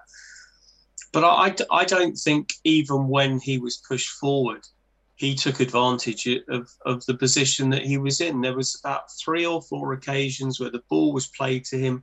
He had a fullback in front of him, and he stopped and he cut back, and he stopped and he cut back. Hudson-Odoi, when he was first in the team, would take players on all the time. Now, whether that is down to the injury, whether he's not confident enough anymore, but he's just not doing it. And we all are desperate for him to succeed because we know what he can be, or we think we know what he can be. You're 100% right. He's not a wing back, and I think it's very unfair to play him there. But I suppose if you can, if you want to play, you've got to play. I mean, was it Gareth Bale started off back as a wing back, didn't he? So I don't know. I really don't know. The thing is with Ziyech is that Ziyech needs to play. Ziyech plays well when he's played 3 or 4 games in a row. When he plays that first game, he always looks a bit off, what have you. I find, I think the biggest problem, I mentioned it earlier, it depends who you're playing, but Havertz and Ziyech are both luxury players. And you can't have both of them in there at the same time. I mean, ideally, you'd love that to be the case, but you just can't. And I think that Ziyech looked much better once Jorginho was on because there was somebody else doing the dirty work and meant he didn't have to. But if you, as I said earlier, if you notice when the second half started, he was then pressing. And I think it was just unfortunate. You're right, JK, there was a couple of opportunities that he could have played people in and he had a shot. But I think, I think he's trying too hard. I think he wants to do the right thing. He wants to impress. He wants to score. But it's just not working for him at the moment. I obviously wouldn't give up on him just yet. Okay. Right, let's wrap this little part up. I mean, I have to say, JK, I'm look, we can play like shit for the rest of the season and win 3-0 every game, and I'm going to be ecstatic, to be honest. That's what it's all about as far as I'm concerned. But I mean, I think just to kind of sum it up, Tuchel got it wrong with Saul, but he changed it. He tinkered. I'm a bit worried about his proclivity to tinker on occasion because, we all know, as we were saying earlier, you cannot take liberties in the Premier League because you will get found out. But the defence was superb. We got it wrong in the midfield. We corrected it, and then it looked okay. And Lukaku makes the difference. So all in all, I think it was okay by me. I've got this quote from Spy, which I thought was really interesting, which I'm going to leave you with. All right, he says, "I've got to say that under Tuchel, Christensen, Rudiger, Azpilicueta, Alonso, Jorginho, and Kovacic are all playing the best football of their Chelsea careers." Would you agree with that? Yeah, completely. Yeah. He's not only had that ability to tactically improve them, he's had that ability to improve them as individuals, which I think is absolutely phenomenal. I could not agree more, and what a stupendously brilliant way to end this part. Before we do, just a quick reminder that the Chelsea Supporters Trust, who of course had their food bank collection outside the Oswald Stoll place on Fulham Road, on Saturday, and I think they did quite well. So I hope you donated. If you don't, they'll probably be doing it most home matches. So you can get over there at another game. But if you want to join the trust, membership is £5, and as a member, you get to have your say on all the important issues that float around football, ticket prices, all that kind of thing. All the things that are important to supporters anyway. And they make sure you can get your voice heard by the club. And if you are a member, you can attend meetings, vote in the elections, and put forward any motions at the AGM. And you get a lovely new shiny CST badge. And to go and join up for your £5, it is chelseasupporterstrust.com. And of course, hand in hand in a way, you can also become a Chelsea pitch owner, which of course was introduced under old Uncle Ken Bates many years ago, which means that if you have a share, you have a share of the freehold of the stadium, which protects it from being sold to a property developer if it ever goes out of Roman's hands, and it will make sure that football will always be played at Stamford Bridge, our spiritual home forever. So there we go. So if you want to get a share, they're pretty reasonable. I think they don't do any of the cheap ones anymore. It's now all kind of like A shares, so they're about £100, I think. But if you want one, go to the Chelsea website and search for Chelsea pitch owners, and you'll find how to go and buy one, and you can even get them signed by your favourite player. So there you go. Now we'll be back in a minute to talk about the fannies and Premier League predictions and all sorts of exciting things.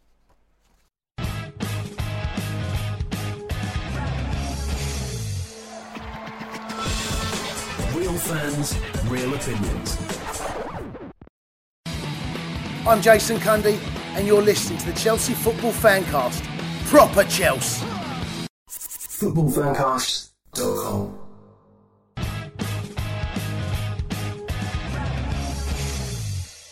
Welcome back. This is the Chelsea Fancast with me, Stamford Chidge, the giggling Mr. Clayton Beerman. Hello. And the quite extraordinary Mr. Jonathan Kidd. Oh, it gets worse and worse, doesn't it, Chidge? Oh, we're giggling because off air in our break, JK has been regaling us with the most horrific tales of his experience at Stamford Bridge on Saturday, which is not for public consumption, other than the fact that everybody in Mixlr has been glued and riveted to it. But other than that, it is not for further discussion. Anyway, indeed. Great to be on the show, Chidge. Yeah, thank you. It's great lovely, to see you. Lovely yeah. Clayton and the lovely yourself. And very, very well. I'm shocked to hear what you had to put up with. Anyway, you will not. Well, I don't know. You might be a bit shocked because this is the fannies. And we have the results. I should really tell you what the nominees and what the nominations were. Man of the match, and of course, as you know, JK, for the avoidance of cheating, the lovely people on our Discord group, which is made up of people who are Patreon members, the lovely people who kindly bung me a few quid every month, and they get to go into Discord, and people who are in the Prem Predictions League as well. So that is Discord, and what they do after every match, and I don't even have to ask them anymore, they do it automatically. They put into each of the categories who they think the nominations are for each of our fannies. They are absolutely brilliant. So there you go. So these are their nominations, really, right? So man of the match, Mondi, Silva, and Kovacic. And in reverse order, if I can find it on Twitter. Here we go. This is the closest we've had for a while. I mean, dear old Thiago Silva only got 4%, which I think is very unfair because I thought he was rather splendid. But a very close run thing. I thought earlier today that we might have to give the casting vote for this because they've been dead level for the entire day. But Kovacic lost out slightly with 46%, which means Mondi is what I would say is the very deserved winner of Chelsea Fancast Fanny's Man of the Match, JK. Clayton is fist pumping here. After the whole story, I would rather he didn't, actually. But, yeah. So there we go. Clayton, you're very happy with that, clearly. Yeah, no, I think it's well deserved. I mean, Cobble was fantastic. But, yeah, no, I think I think it should be a joint award because they were both deserving of it. I think, actually, that Silva was absolutely brilliant. I just think occasionally one misses out on the superb qualities of one central defender, just because they're not as much in the spotlight. But he wasn't man of the match, though, was he? He was. Well, he was fantastic. How would a central defender ever be man of the match unless he scored a goal? Unless he did something, he was so solid and made a completely wonderful goal line stop. Yeah. So that possibly could be, but I just think that it's more difficult for defenders to become men of the match unless you do an Ashley Cole kind of job on Ronaldo, which is pretty obvious that you're man of the match. So I hear what you say. I'm perfectly happy with Mondi. Me too. I voted for Mondi. Yeah, I can't remember who I voted for now, actually, because I was very torn. Because basically I kind of forced Silva into this one because I thought he deserved at least a nomination. Anyway, the celery moment. Which do I have to remind everybody what a flaming celery moment is? Do I really? Okay, I will. It's a moment of comedy on or off the pitch, or something that exudes proper Chelseness, all right? So something that will make you laugh or make you brim with pride at being a Chelsea supporter. And the nominations were Rudiger's shot, I said very kindly over the bar, but it was lucky that it actually didn't go over the shed. So appalling was it. And it was so awful that even he laughed, which I quite liked. As we alluded to earlier, Lukaku, after scoring his first goal, went to celebrate in the corner with a traditional knee slide, but he's a big guy and his knee kind of caught in the turf and he went basically sprawled on his face, which was quite funny. I enjoyed that, and he tried to turn it into something deliberate. Did you see? He couldn't, could he? He couldn't. There was no way back from that one, man. Failed. Yeah. And he did actually say in his interview, he said, "Well, I'm not going to be doing that knee slide again." No, very idea. Now, this was a bit random. This came completely out of Discord because I wouldn't have seen it. But those that were at home watching it on the telly will have seen Reece James come out from the dressing room to take his seat, presumably kind of behind the bench, wearing a rather bizarre turquoise, what looked like a romper suit. It reminded me of a Teletubby. Yeah, he looked rather odd. So that got a nomination. So there we go. And the results are, in reverse order, basically Reece James' Teletubby look befuddled most people. He only got 8%. Lukaku's failed knee slide got 42%. So, again, close run thing. Rudiger's shot over the bar and far, far, far away got 50%. So, happy with that, boys? Oh, yeah. Yeah. That's what I voted for. Definitely. Me too. Right, the last one is the Guinness moment, which, of course, as we all know, is a moment of genius-like flair, which might be somewhat sexually arousing, I would say. Because something that makes you kind of go, ooh, you know. And the nominations are... basically, Kovacic's pass to Lukaku that set up the goal, which was a thing of beauty, and actually what he did before that was pretty damn good. Mendy's double save, because I particularly loved that to pieces. And the third nomination is another one for Kovacic for his finish for the goal, really, because it was the finish that was the thing that made me kind of go, oh, you know, it was a delightful moment. So there we go. Do you want to know what the results are? Nah. Okay, I won't tell him. Kovacic's finish got 12%. Mendy's double save got 30%. I'm disappointed with that, I have to say, because I think that was brilliant. But I have to say, I was quite aroused by Kovacic's pass to Lukaku for the assist, and that got 58%. So I'm not displeased in any way, shape, or form. JK. Chidge, could we change Guinness moment to the Stiffy moment? No, because it's a Guinness moment. Okay. But you know why it's a Guinness moment, don't you? It's like on Test Match Special, they always used to do a champagne moment. That's right. Yeah. Well, you know, we can't afford champagne, so it's Guinness for us. You keep talking about a Stiffy's free. Well, not necessarily. Yeah, I suppose not. Yeah. I'll leave you to dwell on that for a while. Right, next bit of, as Tony likes to say, bit of parish news. Got some fucking parish news, you bastards. Okay, that's my Tony impression, over and done with. Right, the Premier League Predictions League, week 4. We're into week 4. Now, okay, this is incomplete because obviously depending on what happens in the Everton-Burnley game, this may change, but actually I suspect probably not. And I'm delighted to tell you that Luke Withers remains at the top of the charts. He's still our leader in the Prem Predictions League. He's got 682 points, even though he did rather badly by his standards. He only got 51 points this week. And in fact, he didn't even get a spot on. In fact, most of his predictions look weirdly similar to mine, which is probably why he's done so badly. But it sounds like a lovely day for Luke, doesn't it? Yeah. Oh, very good. Yeah. A lovely day.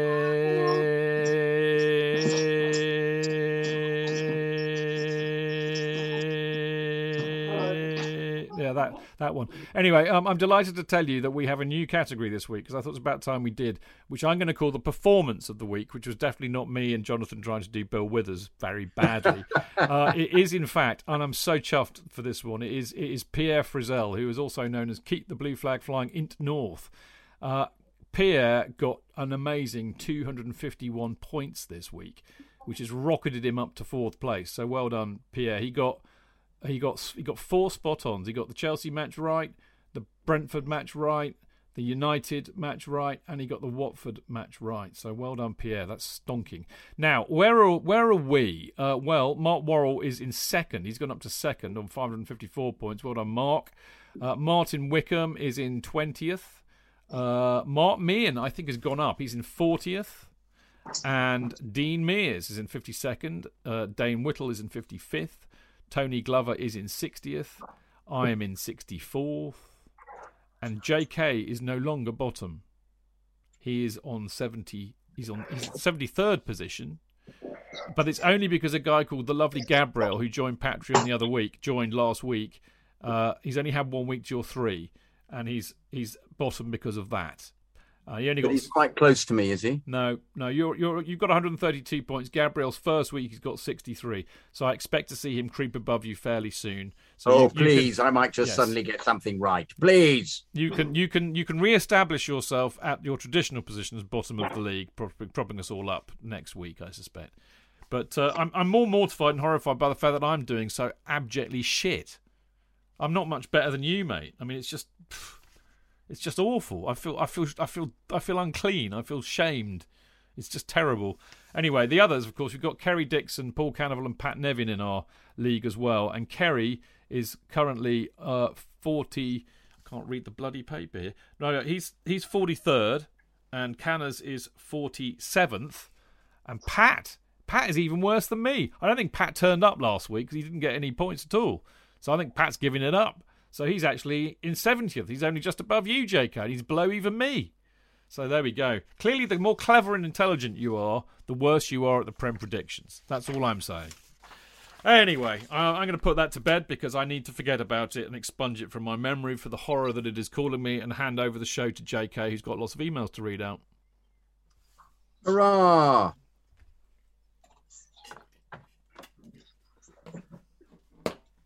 Hang on, love. It's coming. Good edit point. Come on, hang on. Here we are. This is from email number 5. Diana Job. No, Jonathan. God. Number 1, salmon. God. Simon Maloney. It was easy because it's salmon. You can make salmon out of Simon Maloney. Sorry, Simon. He's not an anagram. He's a human being. He's not. He's a very naughty boy. Simon Maloney. Dear Chidge, it's for you, Chidge, not me. How about organising an invitation to listeners to submit their best CFC team based on players who've played since 1990 and played a minimum of 2 seasons to qualify? Keep up the good work, Simon Maloney. Well, I feel that I'm being discriminated against here because why 1990? Why not 1970? Why not 1905? Yeah, why not? Well, because I possibly can't go back that far. But why not? You told me you were there, mate. Don't lie. Yeah, well, in spirit I was, but I think my dad was. No, my dad wasn't there. Yeah, why not? Good idea. I like that. Do you like that? Yeah, I like that. I think that could. I think what that could do, if we get them to put them in, right? Yeah. Then we will have a show and we will discuss it. So effectively choose, and then they can vote on whether they like it or do a poll or something. So there you go. Great idea, Simon. Thanks for letting us know that one. That's cracking. Right, here is the legend that is Loz Barnes, who is in Mixlr as we speak. And by the way, I can read what you're saying on Twitter. Yeah, I've got to read you this. This is what I have to put up with. I just love this. Loz has been looking. He's just looked at his Prem predictions table. He says, I just looked. I'm in 10th. I'll take that. Brian just said, Chidge, there are still Scousers in our table. Loz, yeah, what the fuck are they doing here? Brian, he keeps promising to email Kiro going back to week 1. Yes, I know I have, and I still haven't emailed him, but I will.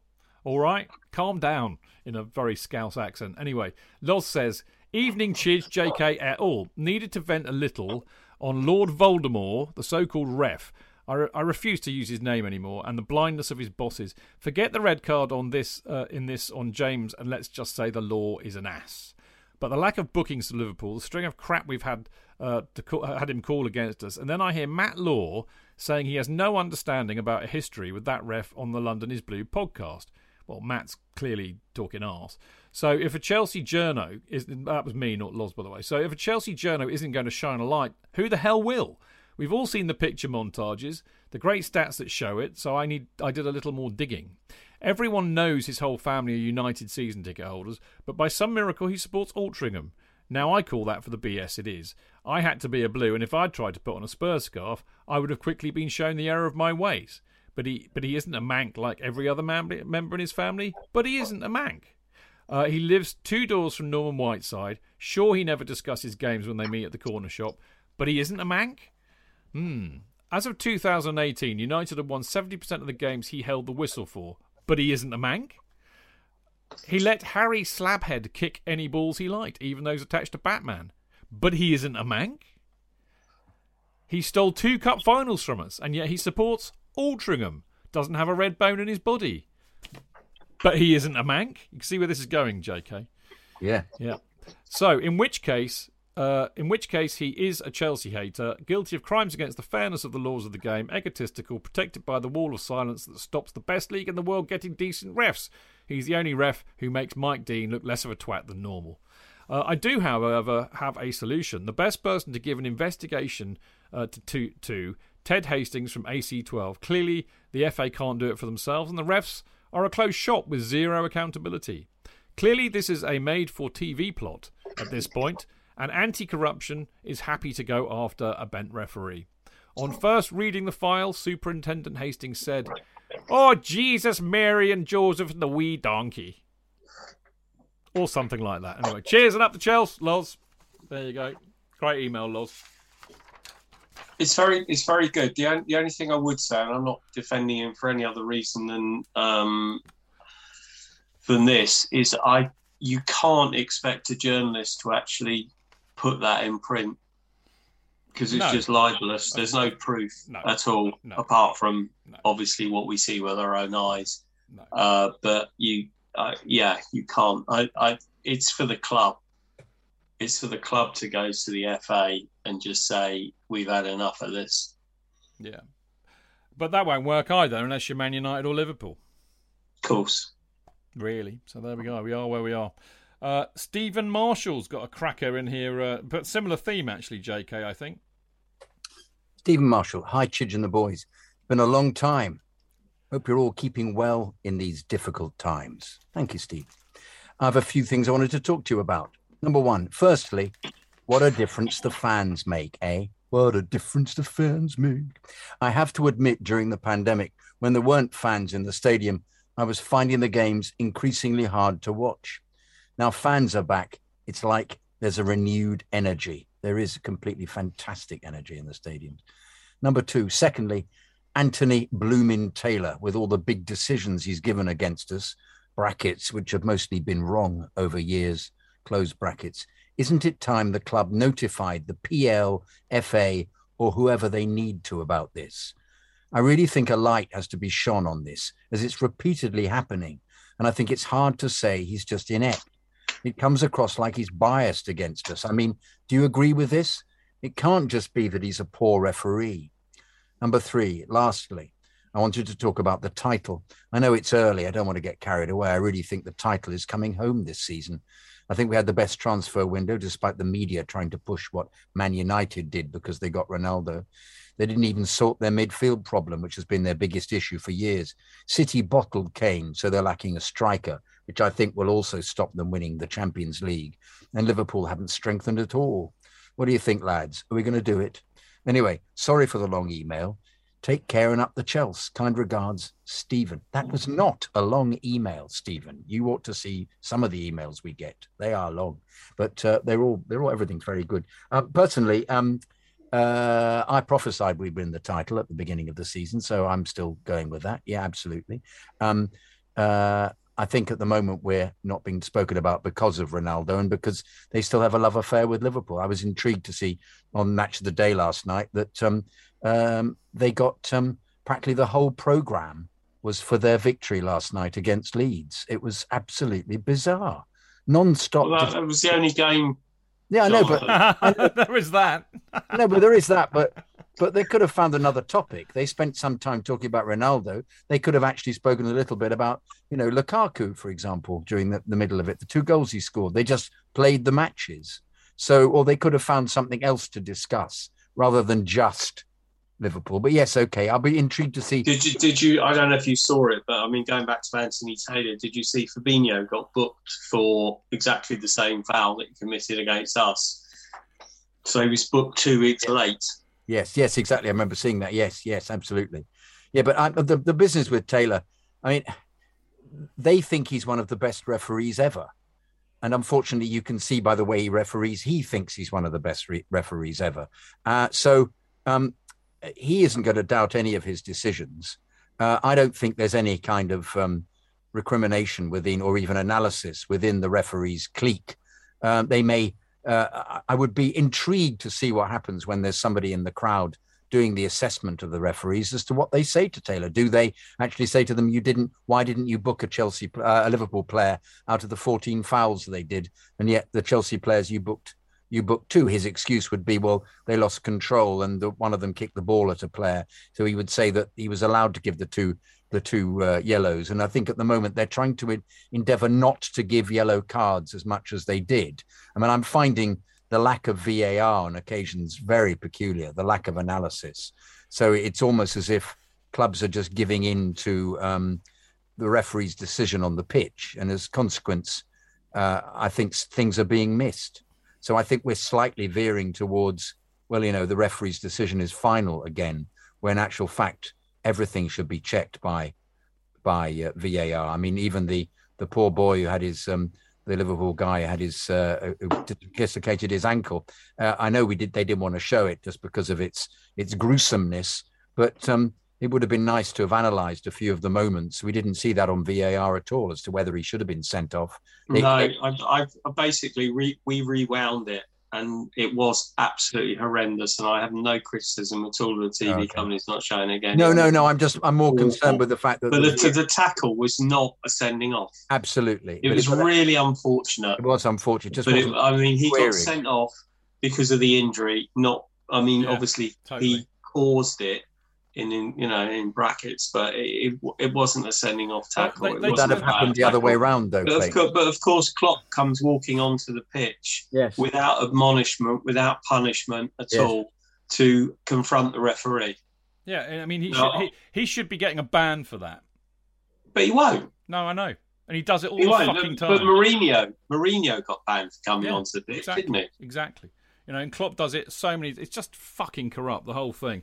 But some of the dreadful decisions that Taylor has made over the years, which are against us, he should have been demoted. He should. But I don't want to talk about him anymore because he just gets me into a reet bad mood. I'll reach pet. All right. I don't want to talk about it. I don't want to ever hear that word, those two words together again. Anthony Taylor. Whether it's Taylor Anthony or Anthony Taylor, I don't care. I just don't want to hear it. Anyway, Steve, I thought Steve's point about the atmosphere being brilliant, I think is very indicative. We're very happy to be back, Steve, and I think we're making up for a lot of lost time by making our presence felt. And I think it was very interesting on Saturday. I thought our support was actually very good. Yeah, wonderful. And I thought Villa's support was very good until they sung that our support was fucking shit, which couldn't have been further from the truth. It was one of the games when our sport wasn't actually fucking shit. They actually sang "Is This a Library?" while we were singing "We Know What We Are." Yeah. Champions of Europe. I thought, hang on, we're all everybody singing that. Why there's no library? Because there's whilst there is often sense to what is sung, indeed, in terms of counterpoints. Quite often there is no sense to what is sung, and they were just. I mean, in mitigation for Villa fans, not that they need me to mitigate them. They, like I would be as an away fan, they're just doing everything they can to sing their hearts out for 90 minutes. But they actually sang, "We Can See You Sneaking Out." I thought, no, you don't sing that. You only sing that when we're losing, I know. Right. Ian Wood, he says, "Hi all, only just discovered your podcast around time for the Champions League final." And I think he means 2021, not 2012. And regular listener since. Always amuses me. Proper Chelsea. This season is my 50th year of watching Chelsea, so seen a few ups and downs during that period. Think what we're building now could be our best ever. Anyway, always room for improvement. So swiftly, my only complaint, you're going to love this, JK. Recycling the David Luiz song for Tommy Tuchel at Anfield. For fuck's sakes. And he spelt fuck's sakes properly too. We're better than that. So here's an idea for you. Human League. He was working as a waiter in a cocktail bar. Thomas Tuchel. That's not bad, actually. That's not bad. P.S. Come on the Chelsea.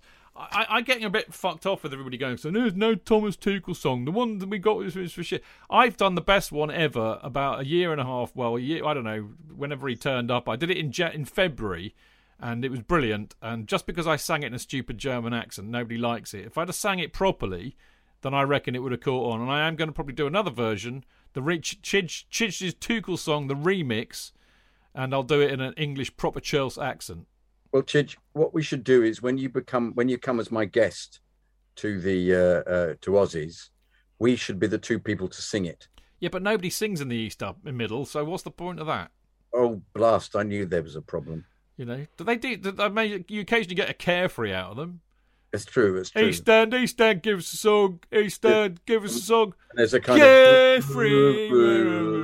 That's it, isn't it? Yeah. We love you though, really. I loved that email, Ian. Brilliant to hear from you. Sorry that you've got to us so late. Blimey, how did that happen?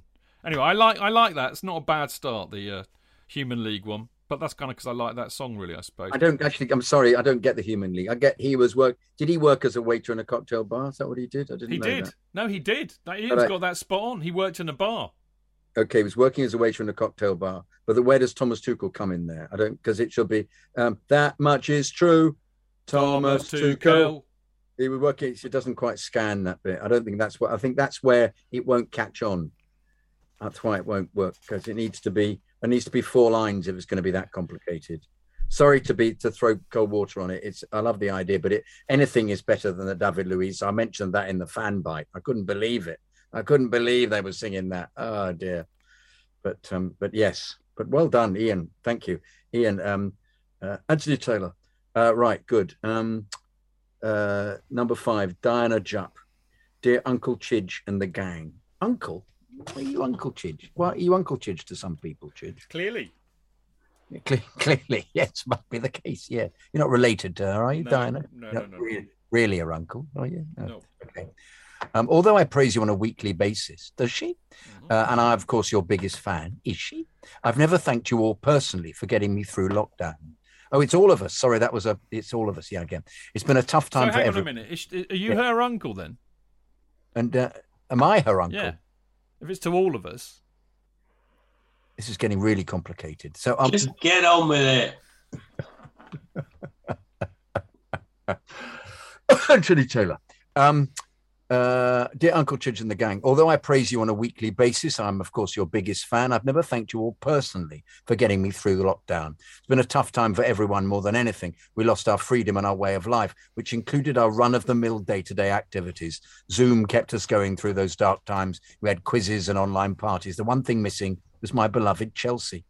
The only way to keep me connected was listening to all of my downloaded episodes of the Chelsea Fancast. For 10 years, I've watched and listened to you live. There were times I couldn't tune in, so I had many archived. Listening to the theme tune and the dulcet tones, Chidge, of you all gave me that connection again. On many occasions, you thanked me for my support. I've never thanked you for helping me get through an extremely dark time. Long may you reign for many years to come as the best podcast and some of the best people. I'm privileged to call friends. Much love and hopefully see you soon. That's completely lovely, isn't it, Chidge? Wow. Thank you, Diana. Brilliant. And Diana is completely lovely too. And for those of you who don't know, Diana runs the Chelsea FC Blue Bloods group on Facebook, which effectively became the kind of de facto Chelsea Fancast Facebook group, because they basically got so fucked off with the original Chelsea Fancast Facebook group, and then the lovely Liam Hawkes broke it for some reason. So I couldn't delete anybody or do anything with it. So Diana picked it up and ran with it. She's got some really great people in there, including, actually, Frank Leboeuf, amongst others. And she runs that brilliantly with a rod of iron. She's fantastic. And she lets me post all of our episodes up there and my articles. And she's absolutely wonderful. And there you go. And she knows a lot of people that we know, like Gaffer and people like that. She's lovely. She's brilliant. And she may be my greatest fan, but I am her greatest fan, that's for sure. She's a massive, loyal Chelsea supporter, been going for years, and she loves the Fancast and us, and we love her too. So there we go. Oh, lovely. Yeah. Now, somebody else we love, actually, is your mate, JK, the lovely Kenroy. Yeah. Kenroy from St. Lucia. And he's written us an absolute dinger here. He says, Chidjo, salam alaikum, brother. I've finally gotten off my arse to type this pre-season email, but Clayton is on, so I had to ensure I write. I must say I'm not a housewife, though. You must read the email yourself, though, Chidge, as I'm still mad at JK for saying that the club fired Frank at the right time. Please imitate this emoji face at him when you read this. Did I actually say that? apparently. Anyway, we must move on. We'd all made a pact that we were willing to put trophies on hold if necessary, while Frank developed a new culture at the club, but some couldn't stomach the growing pains and backed out. Yes, all feel vindicated having won the Champions League, but loyalty is more important. Anyway, we're all eager to move on from the Frank saga, but each time someone keeps bringing up Frank to compare him to Tuchel, you can't help thinking, what exactly did people expect? Are we surprised that the career manager of 20 years was so far ahead of the novice of 2.5 years? Surely not. No context is ever really given to the situation when the cheeky digs are made in passing. Frank had quite a few achievements that seem to be forgotten. For one, his team scored plenty of goals, unlike Tuchel's. Third most in the league in Frank's full season. Yes, the defence was shit, we know. But people seem to forget that great run of clean sheets when Mendy first came. Frankly, I say all the better that we just leave the whole thing alone, or we'll be round in circles.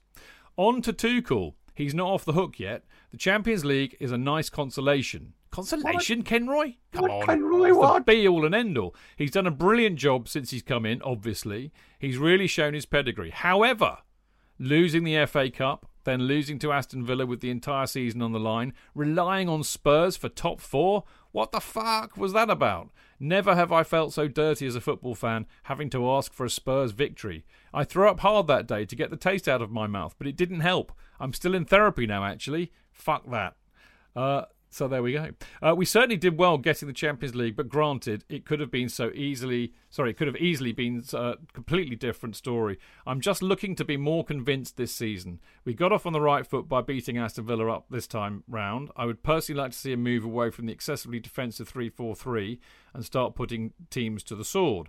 That may take some time, but Tuchel, being the mastermind that he's touted to be, should be able to get the best out of the array of attacking talent that we have down the line.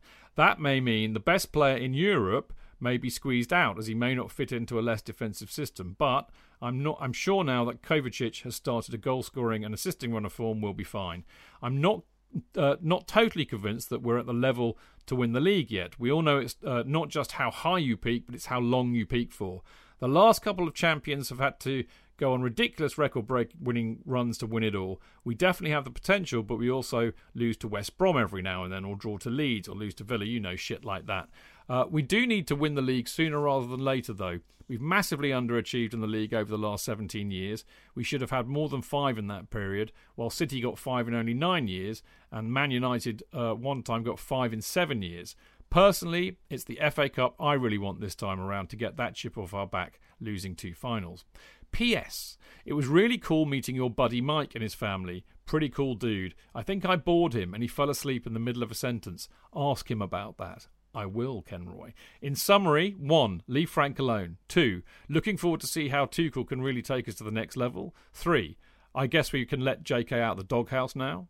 4. See if you can get Mrs. Chidge to ever appear on the Fancast. Keep the Discord group flying high, fellas. Kenroy. Well, I can answer some of those.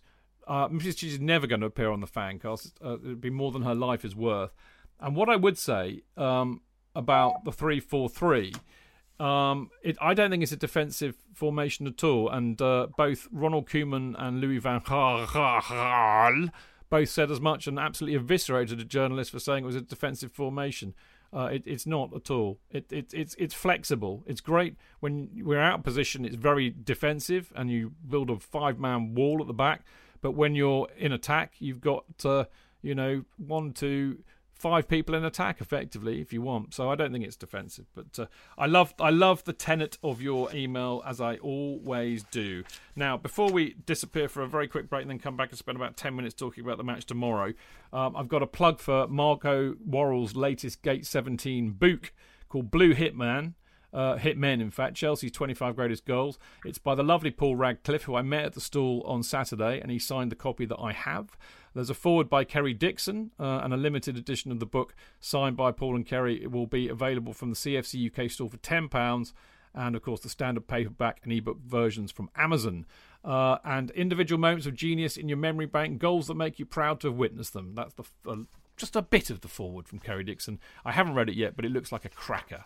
So I'm looking forward to reading that one. So anyway, we will be back in a very, very brief minute.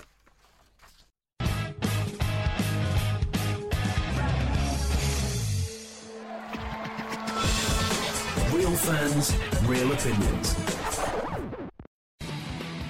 I'm Jason Cundy, and you're listening to the Chelsea Football Fancast.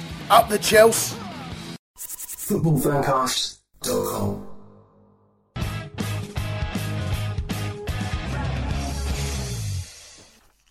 Right, welcome back. Stanford Chidge here on the Chelsea Fancast with Mr. Clayton Bierman, the housewife's choice. Good evening. And Jonathan Kidd, the choice of the people. The people's choice. There we go. Fair enough? Jawohl. Okay, right. So, we got Zenit tomorrow. And I think the first thing, really, I mean, we could talk about the team selection. I've done my little bit of homework, as I always do. But I'm thinking Mondi, Azpilicueta, Silva, Rudiger, Alonso, Jorginho, Kovacic, James, Mount, Lukaku, Havertz. Discuss. Silva won't play 2 games in 3 days. Christensen will play. And I think Chilwell will play instead of Alonso. And I think Werner will play instead of Havertz. So basically, what you're saying, as a consequence, and I don't necessarily disagree with you, because that's kind of a mix between what I would love to see and what I think he might do, right? But what you're saying, in a sense, is that he thinks that Zenit are shit, so pretty much any team he puts out should be able to put a few past them. No, okay, so logical. Christensen for Silva is a no-brainer because Silva can't play 2 games in such a short space of time. Chilwell has to get a game. I heard Simon Johnson say, and quite an interesting theory, that he thinks that Alonso got the captaincy as a sort of a soften the blow, so you're not playing next game. And I think Werner for Havertz makes sense. Werner hasn't started a game yet this season.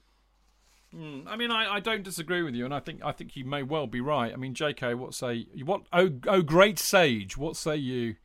Well, I think that Clayton speak well. Are you from Wales? No, I think I'm from... Sound like you're on Ivor the Engine. You know, that would be...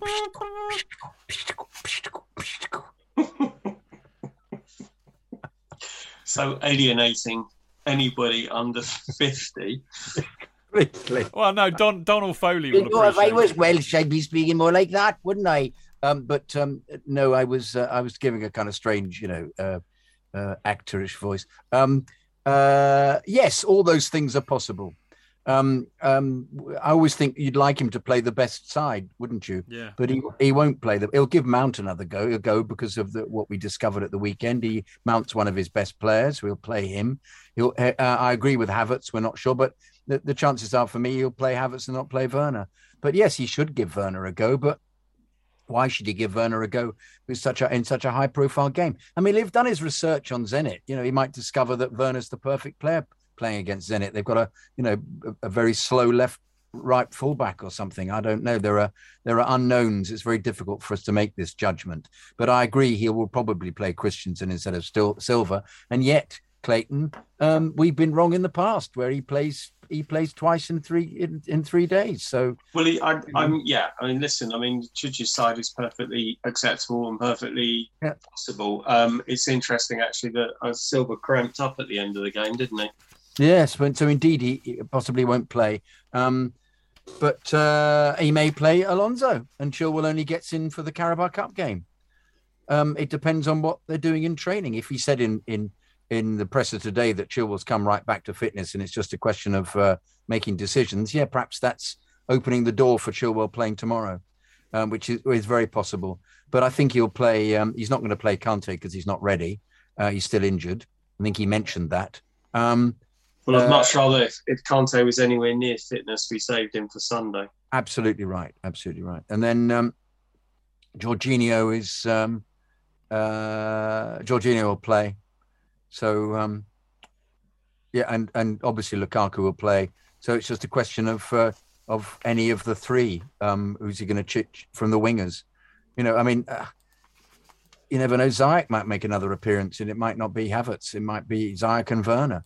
whatever. We just know that they've got to get the ball much more to Lukaku, which Reece James appears to be very capable of doing and coming back and defending. So obviously James will play, in which case Dave doesn't get a go.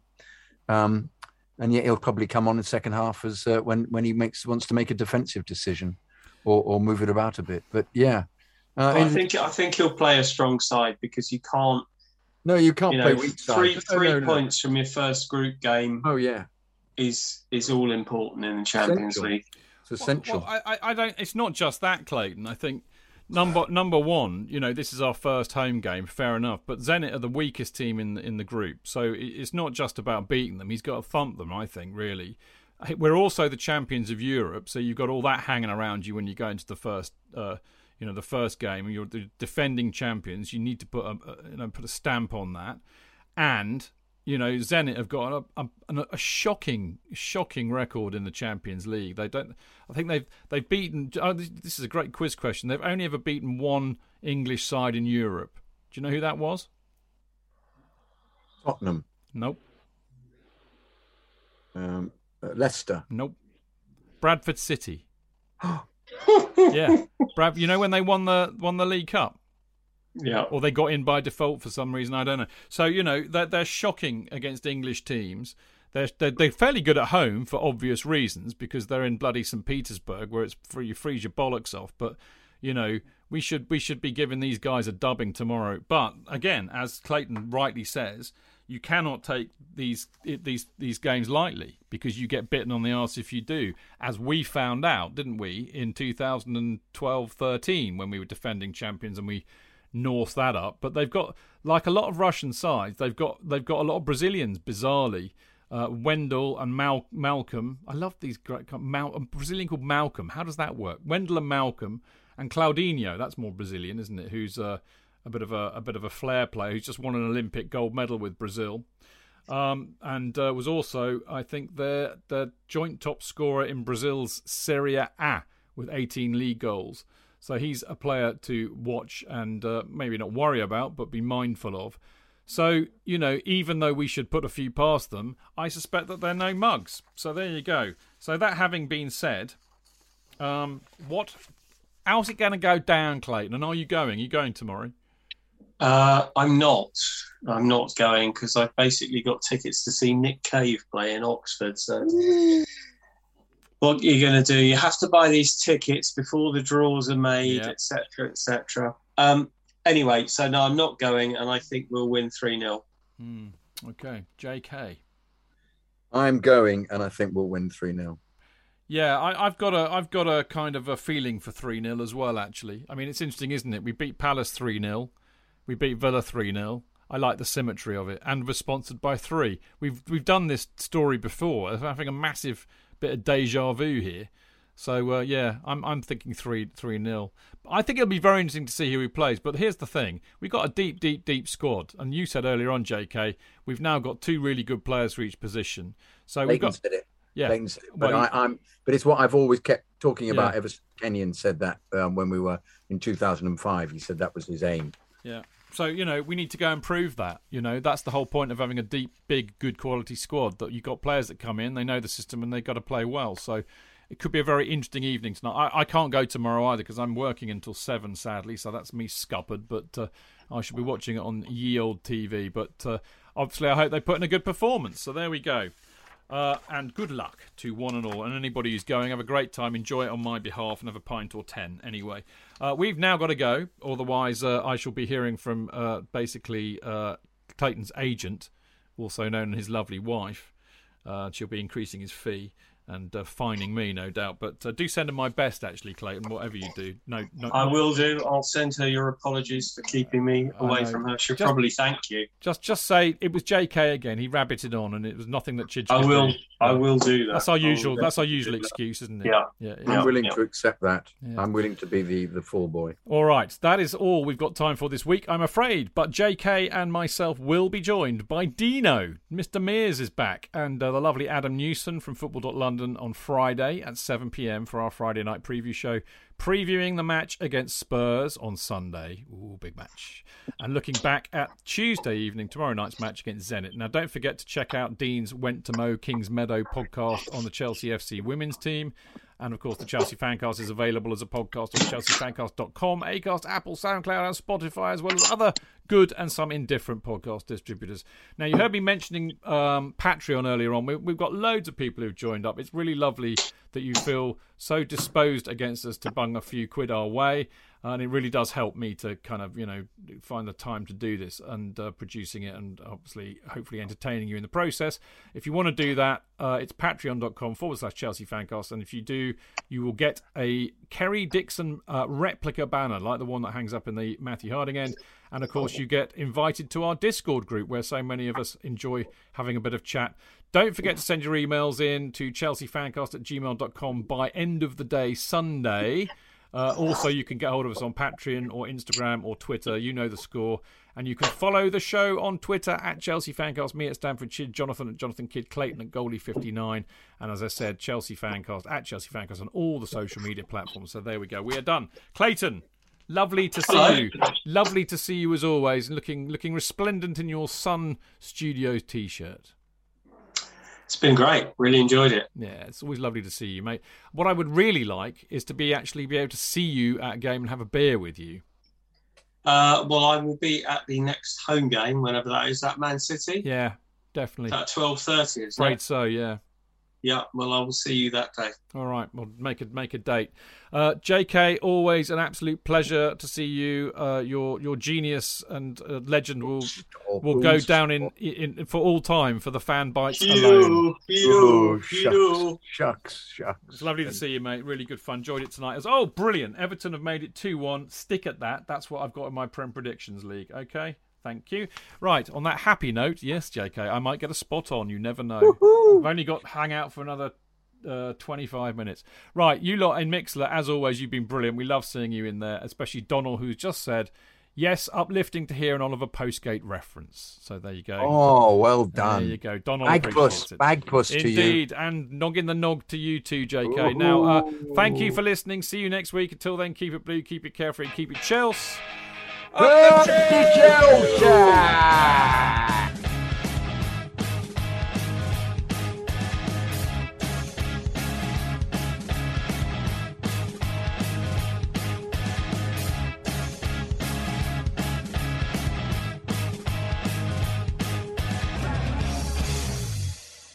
It's the 90th minute.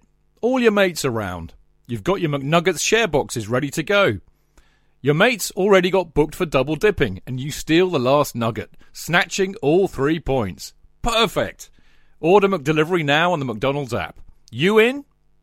At participating restaurants, 18 plus, serving times, delivery fee and terms apply. See mcdonalds.com.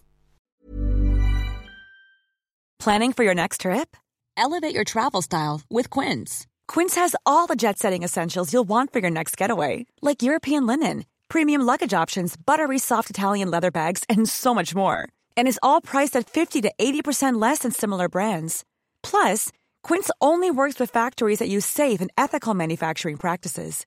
Pack your bags with high-quality essentials you'll be wearing for vacations to come with Quince. Go to quince.com/pack for free shipping and 365-day returns.